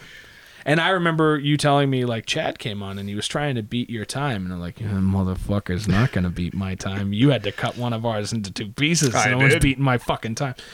Actually, Chad was before you. Chad set the mark, and you blew it out of the water the next week. Let me just piss all over this fucking line. Let me just fucking scratch that right the fuck out. No, man, I have never been able to be the tall, dark, handsome, silent type, because I don't have a lot of those traits. But I always woke up, and self-esteem. I have a problem with self-esteem apparently too. But I always woke up in the morning trying to be like, I'm not gonna talk all day today. And then fucking 13 hours later, I come home from whatever I'm doing, and I'm just like, I talked a lot. Like I have tried to be quiet, and I just can't do it. But I'd like to believe that the shit that comes out is at least either entertaining, informative, or not just me going making noise for the sake of noise. Jesus. Sorry to the sound guy. You know, If those of you wearing headphones, we apologize. this is not safe for ears. NSFE. So thank you for that. You know, I really enjoyed my time on your podcast. It's what made me want to do a podcast. Because I realized on all those shows that I hijacked from you that I was also interviewing you. Yeah. You know, and it was just like, we're getting to know each other Right. with this. Like, you asked me a question, I'm like, well, why don't you tell me so that they can find out too? Because that's the thing. There are sometimes you listen to podcasts and all they ever do is have guests. And there are going to be times on this podcast where I'm alone. And maybe I'll ask, you know, the people out there, my friends, my family, whoever sees my Facebook posts, maybe I'll ask them for questions and then I'll answer them in depth. Maybe for the first time, maybe not. Maybe I'm just repeating myself, but maybe they didn't listen to your podcast. I did 45 minutes on my addiction to collecting. And I think I re-listened to it just the other night because, A, I love the sound of my own voice, and 2, I wanted to remember what I had said and just make sure it was like what because sometimes fucking half this podcast has been us busting balls and having fun. But, you know, when I talk about serious shit, I want to make sure the information is out there and right, and I'm not giving the wrong idea because you see people on Facebook, you know, that's not real life. That's not who these people are. That's not even me. You know, I had this conversation with my friend Chris. He's like, that's not, no matter how close you think it is to you, it's not even you. That's not the you that lives in this world. That's the you that you are projecting. And I'm just like, well, that's everybody. If you know 100 people, there's 100 different versions of you. Yeah. So. Absolutely. Anyway, number 4. This one ranks up there solely for the way that I handled it. Yeah. Poorly. Insane Dick Lane. That's all right. How did you handle that poorly? Well, little backstory is that he would, like I said, I record at the Chop Shop. Yeah. He's always there on a Monday night. Yeah. He would always crash my show. He'd always just walk over. Yeah. Yeah, he would always just walk over and say, "Hello, Davis Wright. This is my podcast now, you motherfucker. They'll let anybody on this show. I am from France." So yeah. I finally let him on the show. Yeah. And we got into a great conversation. We were about maybe 5-7 minutes in. I didn't hit record. Hang on one second. Actually, fuckers. Now you're going to be paranoid. Okay. That one's going. And, you motherfucker. Nope, that one's going. And that one's going. I'm probably not even going to cut that out. All right. Yeah. Hang on. Just to make sure the focus is good. All right, cool. All right. So yeah, didn't hit record. I look down and I see motherfucker. No, I'm kidding. I see because we have the same recorder. Yes. You know, the blinking record means it's Yeah, you got to standby. hit record twice. Hit it twice to make it record. I hit it once. So I it was looked in down. standby for 8 minutes. Yeah, so I look down and I'm like, fuck. Dick, I hate to do this to you. Everything that you just said in the past 5 minutes, can you remember it and, repeat it verbatim? No, brother. Yeah, that's pretty much what I got. So I was like, dude, I'm so sorry. It wasn't recording. So I try to recreate the magic on take 2. You didn't have any blue Hawaiians handy, eh? And ask him the same exact question verbatim. And he's like, hang on, brother. I do a terrible Dick Lane. I'm not going to let what just happened go unnoticed. This motherfucker didn't hit the record button, and now we got to do all this shit over again. This motherfucker didn't hit the record button. He is now one of the wackest players in the game. Whack. And at the same time, Conway walks through. He's like, you didn't hit record? What was this, one of my shows? Motherfucker. So he's cackling in the background. Sean Leader's eating spaghetti out of the trash. That's right. He was. Oh. So yeah, that was after everything got settled. It was Actual a great spaghetti, not me, right? Yeah, okay, yeah. no, not side of spaghetti. Yes. Actual spaghetti. After we got past that, it was a great interview, but it was definitely a memory in the back of my mind solely for the fact that I did not hit record. And Sean eating spaghetti out of the trash. My lord. By the handful. Now, there's one thing that I have learned being Dick Lane's close confidant over time is that if you feed him one or two blue Hawaiians, you will get the real Dick Lane. Now, a lot of people wonder sometimes, and he's going to be upset I'm telling secrets, but fuck him. Where was he when I needed him? So, once again, Yep. in and out. Yep. We would go out to Applebee's, and he would order the blue thing. We would refer to it as the blue thing, and we would go to Applebee's, the same one all the time after NCW, and we'd get the same waitress most of the time. He's like, yes, I'll take a blue thing. And he'd get a fucking blue thing. It'd be a big fucking scorpion bowl-sized blue Hawaiian. And you give him a couple of those. Now, like I said, people want to know, what does Dick Lane really sound like? He really sounds like that. He does. That's who Dick Lane Yeah, is. absolutely. He's a 24 hours a day, 7 days a week Mitch Hedberg routine on repeat. And you get him drunk, though. The NASDAQ. We call him NASDAQ because he'll be sitting at the table and he'll get drunk and he'll just be like, the NASDAQ has dropped 10 points. And they're selling the world's coldest $8 beers. And everybody is trashed and enjoying themselves because they're like, oh my God. And I remember I had told that story to Grogan. And we had gone to a show. And from across the room, Grogan sees Dick. And Grogan goes, the NASDAQ has dropped 10 points. And Dick comes running across the room. How do you know about that? So yeah, he's a good time. Sorry, not sorry. Good times. So Dick, T Phoenix. Yeah. T Phoenix is obviously I'm going to have him on here. Yep. But T Phoenix is going to get this canceled. Not that kind of canceled. Like he's going to motherfuck everyone until I go, you're right, and then we don't get to work in this business anymore. He was notorious for being on the Monster Mac podcast. Where he would come on, he'd be on like once every 10 or 12 different people, and it would always be like, let's put over RWA stuff. But every interview was always like sitting there talking with you, buddy, and he's just like, oh, fuck him. And you could get away with it because, well, he's fucking Team Phoenix. He's like, I got my own building, kick me out of it, Anyway, but so he's always a good guest. What was the main reasoning for adding him to this list? Well, he was my first. A little wink to the camera. He was my first guest. So he was kind of like the guinea pig of how this thing was going to go. And he didn't hold back. And that's what I needed. Right. I needed somebody who was going to be comfortable answering my questions, whatever they were going to be. Right.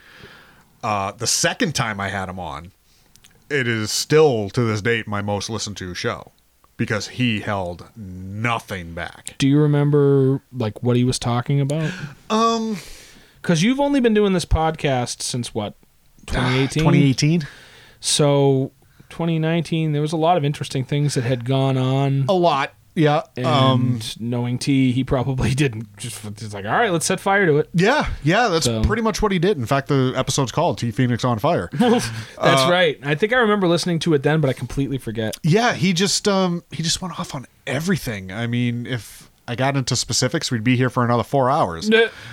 But 4 hours just explaining the several hours he did yes. in his podcast. Yes, but he covered it all. I mean, he did his best not to mention names. Yeah, obviously, because he was still running shows at that point. Yes, of course. Yeah. Well, technically he's still running shows. But true. Yeah, I shouldn't say that RWA is dead. Of course, it's not. The Chop Shop, unfortunately, is gone by the wayside. But with the merger of Elkmania and PG, can you imagine how upset people would be if suddenly it was like PG and RWA are now merged? You know how many of my friends, like I had some people that were kind of miffed about the Elkmania PG merger. I mean, miffed it's like there was no real heat or anything. yeah. But let me tell you something. I get heat from my friends if for whatever reason PG was tied to anything that had anything to do with the end of RWA. So T, I'll help you. I'll help you fix it. I don't. You can keep it. I don't think you'd give it away. People got RWA tattoos. That's what I'm saying. Yes. No Yes. PG fists on anybody that I know of yet. So Honorable mentions, Jay Frost, just because of Heart of Warrior. We did a podcast to hype up a show and talk about. I don't really know him that well. I think I might have met him once or twice, but he was. He also ran out of the chop shop. Yes, he was very helpful when I was doing the charity campaign, which I'm still doing a charity campaign for the rest of the year. I just haven't been too vocal about it because, like, I want to be able to like, hey, donate and you can get this and a raffle and this, etc. And I don't have anything set up yet, so I'm thinking April's going to be a big month. Like I said, 5-year anniversary. We'll come up with something. Yeah, get your ducks in a row and then And then be like, all right, yeah. now give the sick kids your money. None of that money goes to me. It doesn't even pass through me. It goes directly to them. So Jay Frost, yeah, so he was a nice guy. He's a really nice guy to me. I just don't know him. Yep. So we did a show hyping up his most recent Heart of Warrior show. He went into the story about how his daughter was at Boston Children's and was going through some stuff. Again, listen to my show. I won't do it justice here. On the same line, Nick Kercheri. Yes. With WTF. Yeah. Always raising money for a great cause. Always names his show after a color of a ribbon that raises money for... He's been listening to my commentary. Yeah. And who else? Let me think. You know, my COVID shows, I guess I'll call them, the ones that were done by Zoom in my basement. Yeah. Oh, shit. Yeah. That's right. And the thing... Not the best quality, but... No, not even that. Some good guests came out of there. Riot Kellen Thomas. Yeah, fantasy draft. Oh, the fantasy draft. Holy shit. Oh, man. Yeah, we got to talk about that. All right. So let's tell the story. You're gonna know it better than. Oh, you know what? Fuck it. I'll set it up and you tell me what happened that night. So, okay. Our friend Stephen Baker, the King. The King. Yes. He's now the creator or just playing Leon or whatever his new gimmick is. He was working with a number of us. Namely, he was working with PG. He was working with RWA. He was working with RWA. I'm from here. And sometime in 2019, going into 2020, we all had kind of a business falling out. I had a business falling out with Steve Baker. We have, I was probably upset about not being able to fulfill certain things that I wanted to do, but we have since obviously patched things up. Mm-hmm. I can't speak for him and T, but I know that for a time there, he had ruffled some feathers, and he was no longer working with myself or T Phoenix or essentially anybody at the shop. Yeah, he was basically blackballed. I wouldn't say blackballed. He left. Oh, he just left on his own. Okay. He left. I think I don't know what story has gone around, but in my case, he was going through some shit, and some of that shit included, what had happened at RWA, which was him and T had a falling out. So they weren't going to work together no more. Right. And then, of course, T ran the building I ran in, and, and then, of course, we had differences creatively as well, and I'm sure I'll have him on this show to talk about everything, because he's been pretty vocal. I think I was on his recently, and we talked something about it. But, like, literally, there's no beef between me and Steve Baker.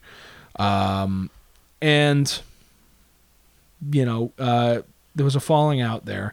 And then you went and did it was a fantasy draft. A fantasy draft for our guys, essentially. Pretty much, yeah. And you can take it from here. Okay, so I put together this fantasy draft, and I got 3 promoters on board with me. It was supposed to be 4 promoters. Somebody backed out. That's me, because I knew the shitstorm was coming. Yes. I actually predicted ahead of time that what happened was going to happen. And you were right. Luckily, nothing fell on me. As it shouldn't have. But it was at the beginning of COVID. Everybody was at home. Nobody was going anywhere. Oh, yeah. We didn't know when this was going to end. We still don't. Right. So I figured, use the resources that I got and let's just do something to try to entertain ourselves and maybe some other people. Yeah. So I put together the fantasy draft. I had T, I had Atlee, and I had Nick representing their organizations. And originally it was supposed to be me in there. I think JC. JC was one of the originals that I asked, but he was like a hard maybe, and then exactly. A tentative maybe. A maybe. Yeah. He was kind of like, yeah, I'll do it if you can't find someone else. Yes. So, and then you told me that you politely declined. Yes. So I stepped in as the 4th promoter. Right. Why not? Yeah, of course. Play with your own toys. Yeah, right. So, so we did the fantasy draft, and we're about halfway through, and it comes up to my turn. So I see King still on the list as available, so I was like, I'm surprised that this guy has lasted this long here, because I think he's a great wrestler in the area. Yeah, I'll take King Leon. And then all of a sudden I hear, I'm not surprised. And I'm thinking, did T just say that? I mean, I know there was some riff between them. Yeah. So and then didn't Atlee follow up? No, the thing is, I looked back at the video. Yeah. Atlee said, I'm not surprised. Okay, so it wasn't T, it was Atlee. I just thought it was T because of the because you knew between about them. that Yeah. heat. Yeah. And then all of a sudden I see Atlee's lips move and I'm like, oh shit. So Steve messaged me, basically saying, I don't hold anything against you. I'm just shocked that, or did he message me? No, this came out actually in a like a comment thing on the post. And then I reached out to Steve and I was like, I meant no harm in this. I meant, I didn't put you on the list to get ribbed. Yeah, I didn't want to feel like I was burying you. And he's like, no hard feelings against you. It's something between me and them, and everything was cleared with me. I don't know where it went after that. Yeah, but I was just shocked that it was Atlee that said something. And I know exactly why he did, because I had heard about. I don't really. It's not that I don't want to tell the story, but it's one of those things where I don't feel it's my story to tell. The long and short is, I think I've joked about this with King as well. Uh-huh. So I don't think if I told it would be like a Tales Out of School. Let's put it this way: the short version of this is without telling the whole story, is there was a situation at an Elkmania show where somebody needed to get replaced in a match. A decision was made. And after the decision was made, a creative pitch was sent to Atlee that was very not taken the right way. And not necessarily not taken the right way, but it was very, and I think Steve would agree, it was very indicative of how he was acting at the time. And like I said, I think I've joked with him about it. Yeah. And if he's hearing this for the first time, hit me up. I'll tell you. We'll talk about it then. But I'll have him on, or I'll have Atlee on, and it'll be a fun time. But the long and short of it is, something was suggested. It was clearly not the direction that we wanted to go in, and it was denied. Uh-huh. And the follow through was kind of odd. But the long and short of it is that. And I've said that a number of times, is that it was interesting, and I do get a kick reliving it now that Atlee was the one who said something first. And I remember watching it, and I remember there was like a hint of a gleam in T's eye, like I didn't have to say it first, And then Nick was like, and I pick the Hollywood Balds. And, like moving along with the just fucking... kind of... He's just like, and I'll pick the next two. My turn, right? Yes. Yeah. But I mean, the fantasy draft was a good time. I think people enjoyed it. Yeah, with the exception of the dropouts to the live and everything. Yeah, that kind of sucked. After that, I invested in a booster and tried to make it better. And then I did the 64-person tournament after that. And who ended up winning that again? Dozer. That's right. Yes. Right. It was a very Dozer and Lust were the finals. Yeah. And that's I remember following along with that like fucking McCheese's top 100. Yep. Number 78, Derek Simonetti should have broken his neck a long time ago. And I'm just like, you get that shirt made yet? No, not yet. What I got a kick out of was I thought this countdown was like a phony shit on people countdown, and then his top 15 or 10 or whatever was actually a legit top 10. I'm like, you mean I did rank above Sopel? All right. Hey, if AG's number 2, I'll take 74. Oh, man. AG was another great guest on my show too. You actually set that up for me. Yeah, because he was doing Elk Mania. He was going to be there, and AG and I he was my friend, and we did a lot of business together with trading cards and merch and shit. And in fact, he was supposed to be the first figure. Back when I was doing this would have been years before I actually got the shit to work. So I actually have it in the other room. It's the prototype of AG's figure. And I made sure he got one and whatnot. And I forget if he was going to come on the podcast, but he had already been signed. Right. But he couldn't tell anybody that he was signed. So he was like trying to be really polite to me about it. But at the same time, and I'm just sitting there going, oh, all right. You're going to Florida. And it is fucking August in the wintertime around here. So, so I'd listened to most of your podcasts. At one point, you were putting them out with such fervor. Well, I was trying to keep people entertained during the pandemic. And that's where you fucked up. That is where I fucked up. Because you needed to hold that shit until it was not topical. Yeah, I was putting shit out, 2-3 episodes a week. Yeah. Yeah, no, and it was great. I was very happy with it, and then when I started doing a podcast, I'm like, all right, I'm thinking bi-weekly. Bi-weekly's good. Meanwhile, we're going on a month. Because I added a video element to it. And that's work. As one Todd Graham would do. It is. If there's a difficult way to do something, I'll find it. So I've listened to most of the shows. And I liked most of them, and like I said, a lot of them, you got the softball questions. Yep. A lot of them, people came on and they did their thing, and you got a little taste of everybody. Right. Oh, one guy, sorry to cut you off, but one guy that I need to mention that was a great interview was Ricky Medeiros. Oh, yeah. I learned so much about him, good and bad, that night. He is a mystery to me at times, but I know a lot. You know what I mean? Yeah, like he's just like he's very good at being quiet, the opposite of me.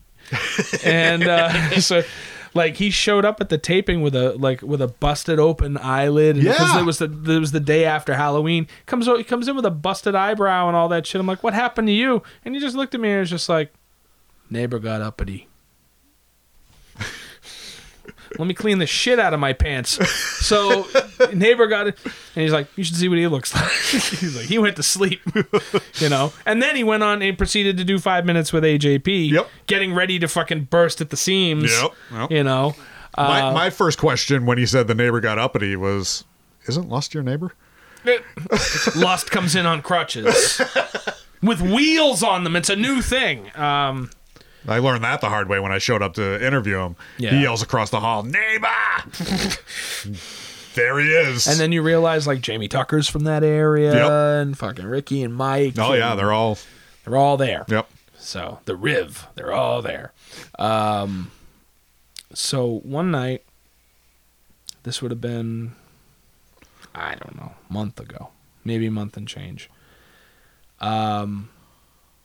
I'm sitting at my desk, as I am to do, and I notice there's an update from Working to a Shoot. And I click on it, and I listen to it, and it's like a 5-minute video. And by the end of it, the first thing I did was message you going, "You all right?" Because I knew something was wrong, you know?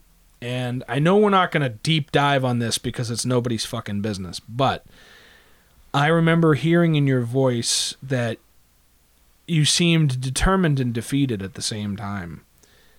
And I was worried. And then fast forward a very short period of time, and you're leaving us. You know? And, like, I don't know. We discussed, we obviously, before we started this, we talked a little about, well, we're not really going to touch on this, and that. What do you want to say about this? I won't go too deep, but Yeah. I'll lay it out there. My marriage was in trouble. Okay. I was having a real hard time finding a job. Yeah, it's, especially now, yeah. Yeah. I've been driving ride shares and food deliveries for the better part of 5 years. Yeah. Can't find a gig in broadcasting. Yeah. And for those listening that don't know, you regularly are doing like commentary work for I do, hockey. yeah. I do some play-by-play for some junior hockey leagues in the New England area. But I mean, it's not steady pay. Yeah. It's $60 here, $75 there. It's the business. It is. Right. It is. I'm a 42-year-old rookie in the business. Right. Which is not great for me going up against the 20-somethings that are just getting out of college. Right. So, my marriage was struggling. She pretty much gave me an ultimatum. Get your shit together, or I'm going to Michigan with or without you. And you guys have a kid. We do. We have a 4-year-old son. His name is Zach. He is my world. If I lost him, Yeah. I don't know where I would go. And I'm not downplaying, the love I have for my wife. Of course not. I love my wife, unconditionally. Right. And like you look at her perspective of it, and you're like, I'm 42, I'm having a hard time. And the thing is like, everybody is having a hard time. That doesn't mean that you're not in a unique situation. It's just a matter of like, the fucking world's falling apart. Yeah. No shit, we're having a hard time. And then it just, everything happens with timing. Right. So, compound that with, we're living with my parents. Yeah. They have a 3-bedroom house, so there was plenty of room for us. We had a little bit of a living space down in their basement. Like an unfinished, like in-law kind of a thing? Yeah, not quite that. I mean, it was still part of the main house. Yeah. It was my old bedroom when I was growing up. So it was a little stressful for her to be, and for me, I should add that as well, raising a 4-year-old son with grandparents right there, just kind of being grandparents. I'm not going to fault my parents for how they treated my son. They treated him like a grandchild. Right, of course. Spoiled him. Right. They gave him the toys that made the noise, and then they never left. Right. Right. And my parents are older. My parents are in their 70s. Yeah. Her parents are, late 50s, so a little bit younger. Okay. She and I had a discussion of, maybe the time to move is now. And, I don't want to make this a religious thing, but I do want to say that we are Christian and we believe in God and we believe in the vows that we took as man and wife. So divorce may be on the table, but really not an option. That is the last resort. Right, exactly. You got married for a reason. Right. You had a kid for a reason. Right. And especially, like, I'm a completely non-religious person. It has never affected our friendship. No, not at all. As it shouldn't. Because, I I don't preach it. Yeah. I mean, And and I also don't, if you have a belief that I don't, it doesn't affect me. no. No, and why should it? Why should it? Why should it? So we had a conversation with her parents. Her parents were thinking about doing some renovations to their home in the Grand Rapids area. So they were in the process of looking for a loan to do that. Yeah. And then they talked amongst themselves and said, why don't we take this loan and buy something that we can live in. We, meaning my wife and I and my son. Yeah. And so we all had the conversation together. I was very hesitant at first. Like you had said at the top of this show, I've lived here all my life. This has been your whole life. And not only that, but it's just like, yeah, this might be. Now, I know when you said, this might be the time to do it, it's because, well, you're not attached to anything right now in far as a job is concerned. Right. You know what I mean? Like, maybe this would be the good time for a change. But at the same time, you've lived here your whole life. Joking, it's hilarious that I go by the name of the Agent of Change because, I like everyone else, fears. Dude, this is the house I grew up in. Yeah. And I may be living here alone now, but this is the house I grew up in. Right. So I understand completely the fear or the just general uneasiness of like, let's just walk away from everything that we've ever had or that I've ever known. Yeah. So, obviously, at first, downward spiral. Of course. I didn't know what to do. I was kind of frozen in time as far as, trying to get stuff done for a potential move, which stressed my wife out even more for obvious reasons. But slowly but surely, once things started falling into place, like the loan got approved, we looked at the house. We did a virtual tour of it with her parents on the FaceTime and walked us through the house that they were looking at. And great house, plenty of space for the three of us, and it would be ours. Right. You're not living in your parents' home, it's your home. Right. It is our own place, our own space. Nobody around to, tell us, oh, maybe that should go there, or, oh, maybe you should have that for dinner instead. Somebody telling you can't eat ice cream, yeah. Right. So, in amongst this whole time, we've been house sitting in Chelmsford. So we've been living in a house in Chelmsford since November 1st. Okay. She's got friends that have been in Hawaii since November 1st. Yeah. Must be nice. Grass is always greener here, yes. Davis, right? So we've essentially moved into their house. We're pet sitting, house sitting, what have you. So it's kind of a space of our own, but we always had in the back of our mind, we're gonna have to go back. To leave. Yeah, we're gonna have to go back. So she pretty much put down the gauntlet, saying, "I'm not going back. We need to find a place of our own, or we got to take this opportunity in Michigan." Finding a place of our own was very hinged on me finding a full-time job around here. A better job, yeah, of course. I couldn't do it. I got rejections, didn't hear back from 90% of the places that I applied to. Yeah. Even like retail. I've got so much retail background in my younger days. I thought about doing that, going back into retail management. Yeah. But then I looked at the cons of that. Working holidays, working nights, working weekends, missing stuff that my kid is going to be doing at 5, 6, 7 years old. Living to work instead of working to live. Right. Yeah. So I said, you know what? It's time. It was the hardest decision I've ever had to make. Yeah. It's time to move. Wow.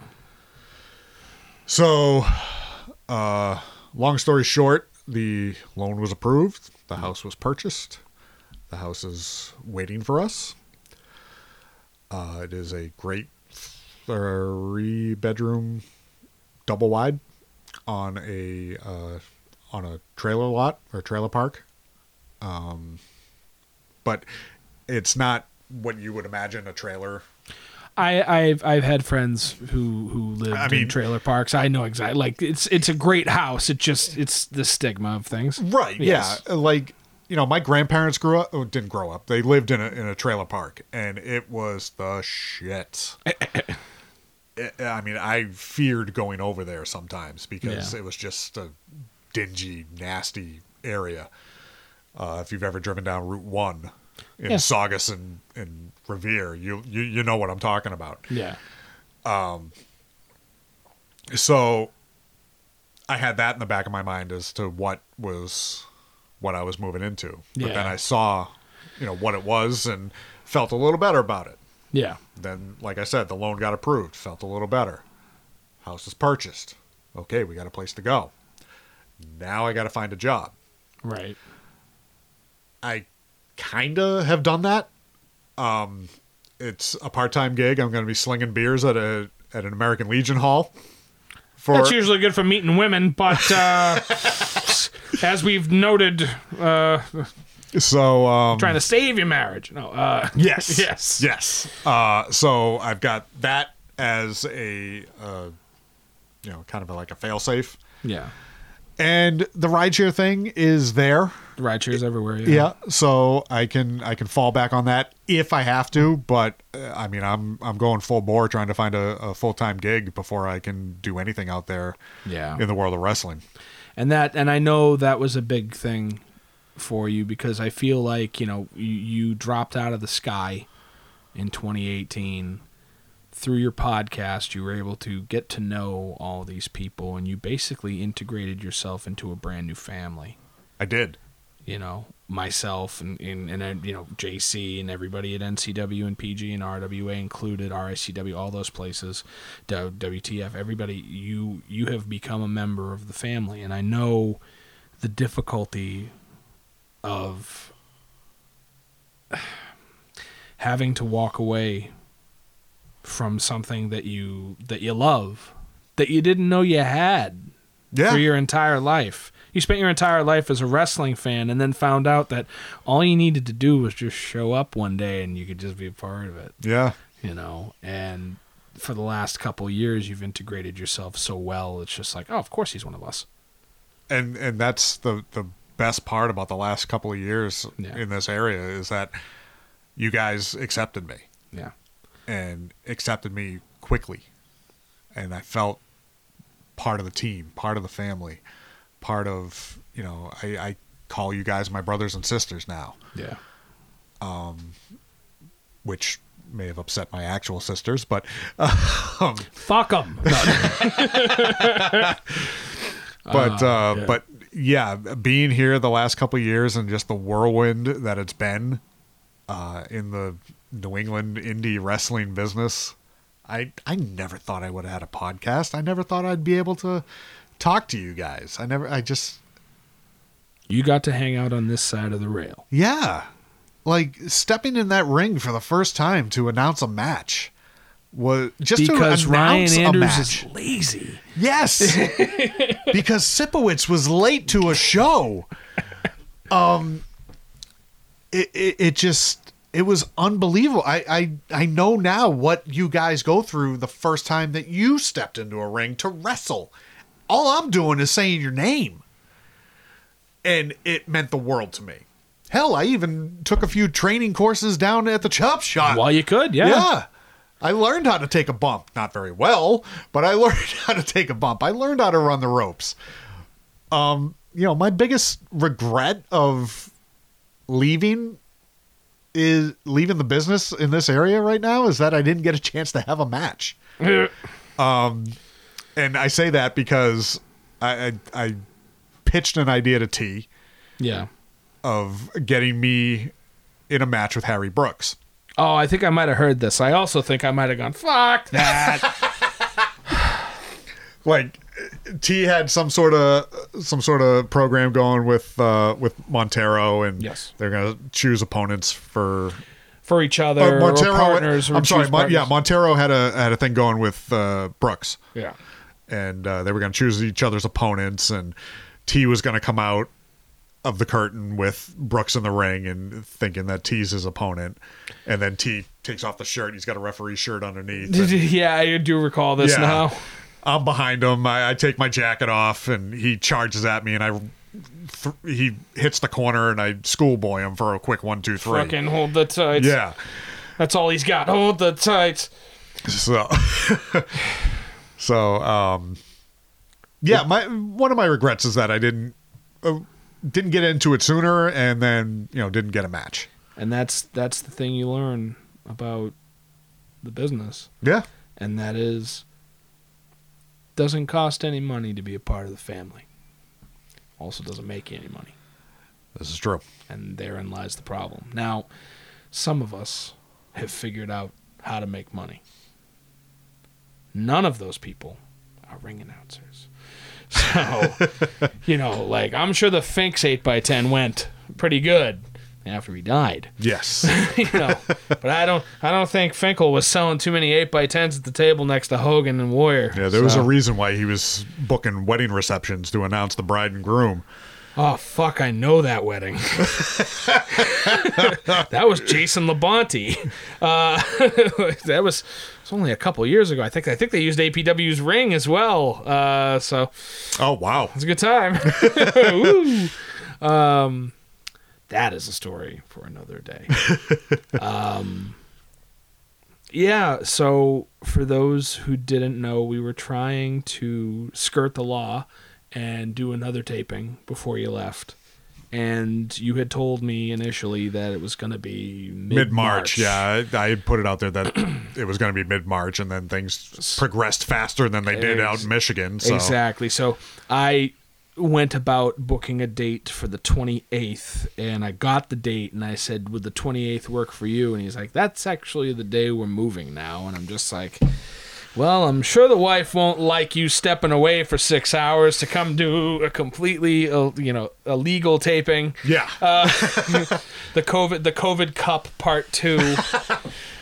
Jesus Christ, don't call it that. And then of course, I tried to scramble with no fucking time to move the date, and then I appreciate that so very much. Different things happened, and I couldn't agree on a couple of things, and we lost the opportunity to send you off the right way. You have no idea how many people reached out to me, and they were just like, we need to send him off the right way.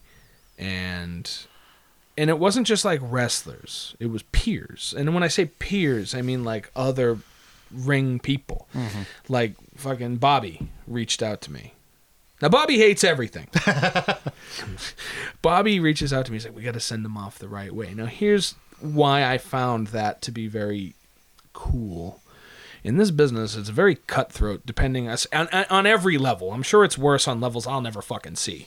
But on this level, oh my fucking head, is it unbelievable some of the shit that happens. But where that brings us is wrestlers outside the family are trying to cut the nuts off of wrestlers to get their spot or move in. There are no spots. But like to have one ring announcer reach out to make sure that we send off another ring announcer, I thought that was cool. Yeah, definitely. Thank you, Bobby. And everybody was sending their messages today saying, thank you and all this shit is like, I want you to know that after hearing what you've told me, because I didn't get a lot of the details privately that you gave on this, where you're going, you got your wife with whom you love. Mm-hmm. You've got a kid. You now have a house. You don't have the gig yet, but you've got something. You're walking out of here with more than you had. This is going to be a great opportunity for you. Mm-hmm. And we're going to miss the fuck out of you. I know I will. And you have left enough of a mark on us in the last 2 years that we'll never forget you. Mostly because that shit's online, and you could probably see it at the link that Future Todd is going to put on the screen right now. But you did it not for selfish reasons, but for all of us. You are a part of the family, and that's never going to change. I thank you for being as candid as you were. You were way more candid than I thought you were going to be. Mostly because your wife probably won't listen to this show. Probably not. No. You know, if she hasn't started texting me about, can you stop talking about the fucking Golden Gate Bridge? We have gotten past this. It's a great 7-mile bridge in Michigan. We are going to get canceled today. What'd you guys discuss? Fucking bridges. Adjective or verb? I'm not Kevin Nash. I know what those words mean. But yeah, unfortunately, we aren't going to get the chance to send you off as a team. Mm-hmm. But you know damn well that you'll be getting messages from everybody and well wishes and whatnot because you fucking deserve them. Thank you. You're not a piece of shit who's leaving town. You're someone we actually liked. We're like, no. And of course, what was the first thing anybody did? Fucking JC reached out to referee in the business that he knew. Yeah. Out that way. Yep. To make sure that you had an in case you wanted to in case the wife allowed you to resume. I know you mentioned for the November 1st taping that it almost took an act of Congress to get you there. Pretty much. But this is kind of this is a new start, you know. It is. It's a fresh start. And it's yours. And I'm looking forward to it. You know. It would I've lived in this house my whole life. And I'll tell you right now, if I could move into my own house tomorrow, I'd burn this place. Mostly because it would go up really quickly. It was poorly put together, and I'm sure there's still asbestos in the walls. And that shit's highly flammable. I got black mold in my bathroom. Check it out. Because, hi, boys and girls. The word of the day is slumlord. Because that motherfucker's not listening to my podcast either. So, what I would like, because I feel like we have come to an organic conclusion of this podcast, unless, of course, you've got more shit to say. What I'd like you to do is take a minute and let's reminisce on what we've done together, not me and you, the business, for the last 2 years. What are you going to miss the most?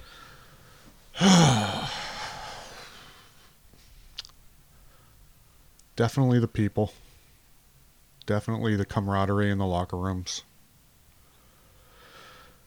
Definitely the fans. I mean, you know, same fans show up to every show. And you did something that nobody before you has ever been able to do. You got men and women to chant, "Where is Shane?" And that will never fucking happen with you gone. Because when Lauren Patisi was standing in the ring, nobody thought about him. No, of course not. You know, they wanted to see the blue shirt. That's true. That is the first chant that I ever got. Wasn't even about me. Just, I know that this is, you know, I don't want to be cliche and say this is not goodbye. This is see you later. See you later. Yeah.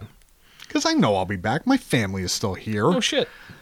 If I'm in town when a show's going on, don't be surprised that Davis Wright popped up at the show, maybe ring announced the match, maybe called the match on the mic, maybe escorted someone down to the ring. Who Rang knows? the bell, popped the corn, did anything. Yeah, did anything. He was there. Yeah. But I want to thank you.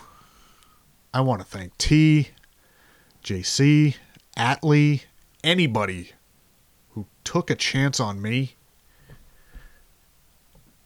and just, you know, I wish everybody was here so we could just have a great big group hug and have a good cry, share a couple drinks, and tell some more stories that we can't tell on here. Yes, that was an hour before this started. But By the way, is it a prerequisite to well up? Because I know you made Montero cry. I think. Well, Montero, we got deep. You and I are getting deep. Joey Warner, I don't recall. I think we talked about some stuff, but I think he's like, I'm not gonna cry. Beforehand, he's like, I'm gonna try real hard not to fucking cry. It's hard to put into words the love that I feel for you guys. Just being brought in by a part-time ring announcer who told a promoter, "Hey, give this guy a chance. I think he's got something." Yeah. And after that, it was up to me. And I took the ball and I ran with it. And apparently, I've reached the end zone here in Massachusetts. So, again, thanks to you. Thanks to T Phoenix. Thanks to JC. Thanks to Atlee. Thanks to Lauren Patisi. Without her, none of this happens. Without her, I don't have the confidence to say, yeah, I'll do that show. Yeah, no shit, right? Yeah, I'll give it a shot. So, I mean, I owe everything that I have, not only in this business, but in what I do in broadcasting in general, to her. Yeah. So thank you, Lauren. And so if you'll allow me to sign off the way I typically do. Floor is yours, my friend. Thank you for listening to Storytellers Beneath the Mat, hosted by Todd Graham. My name is Davis Wright. So long.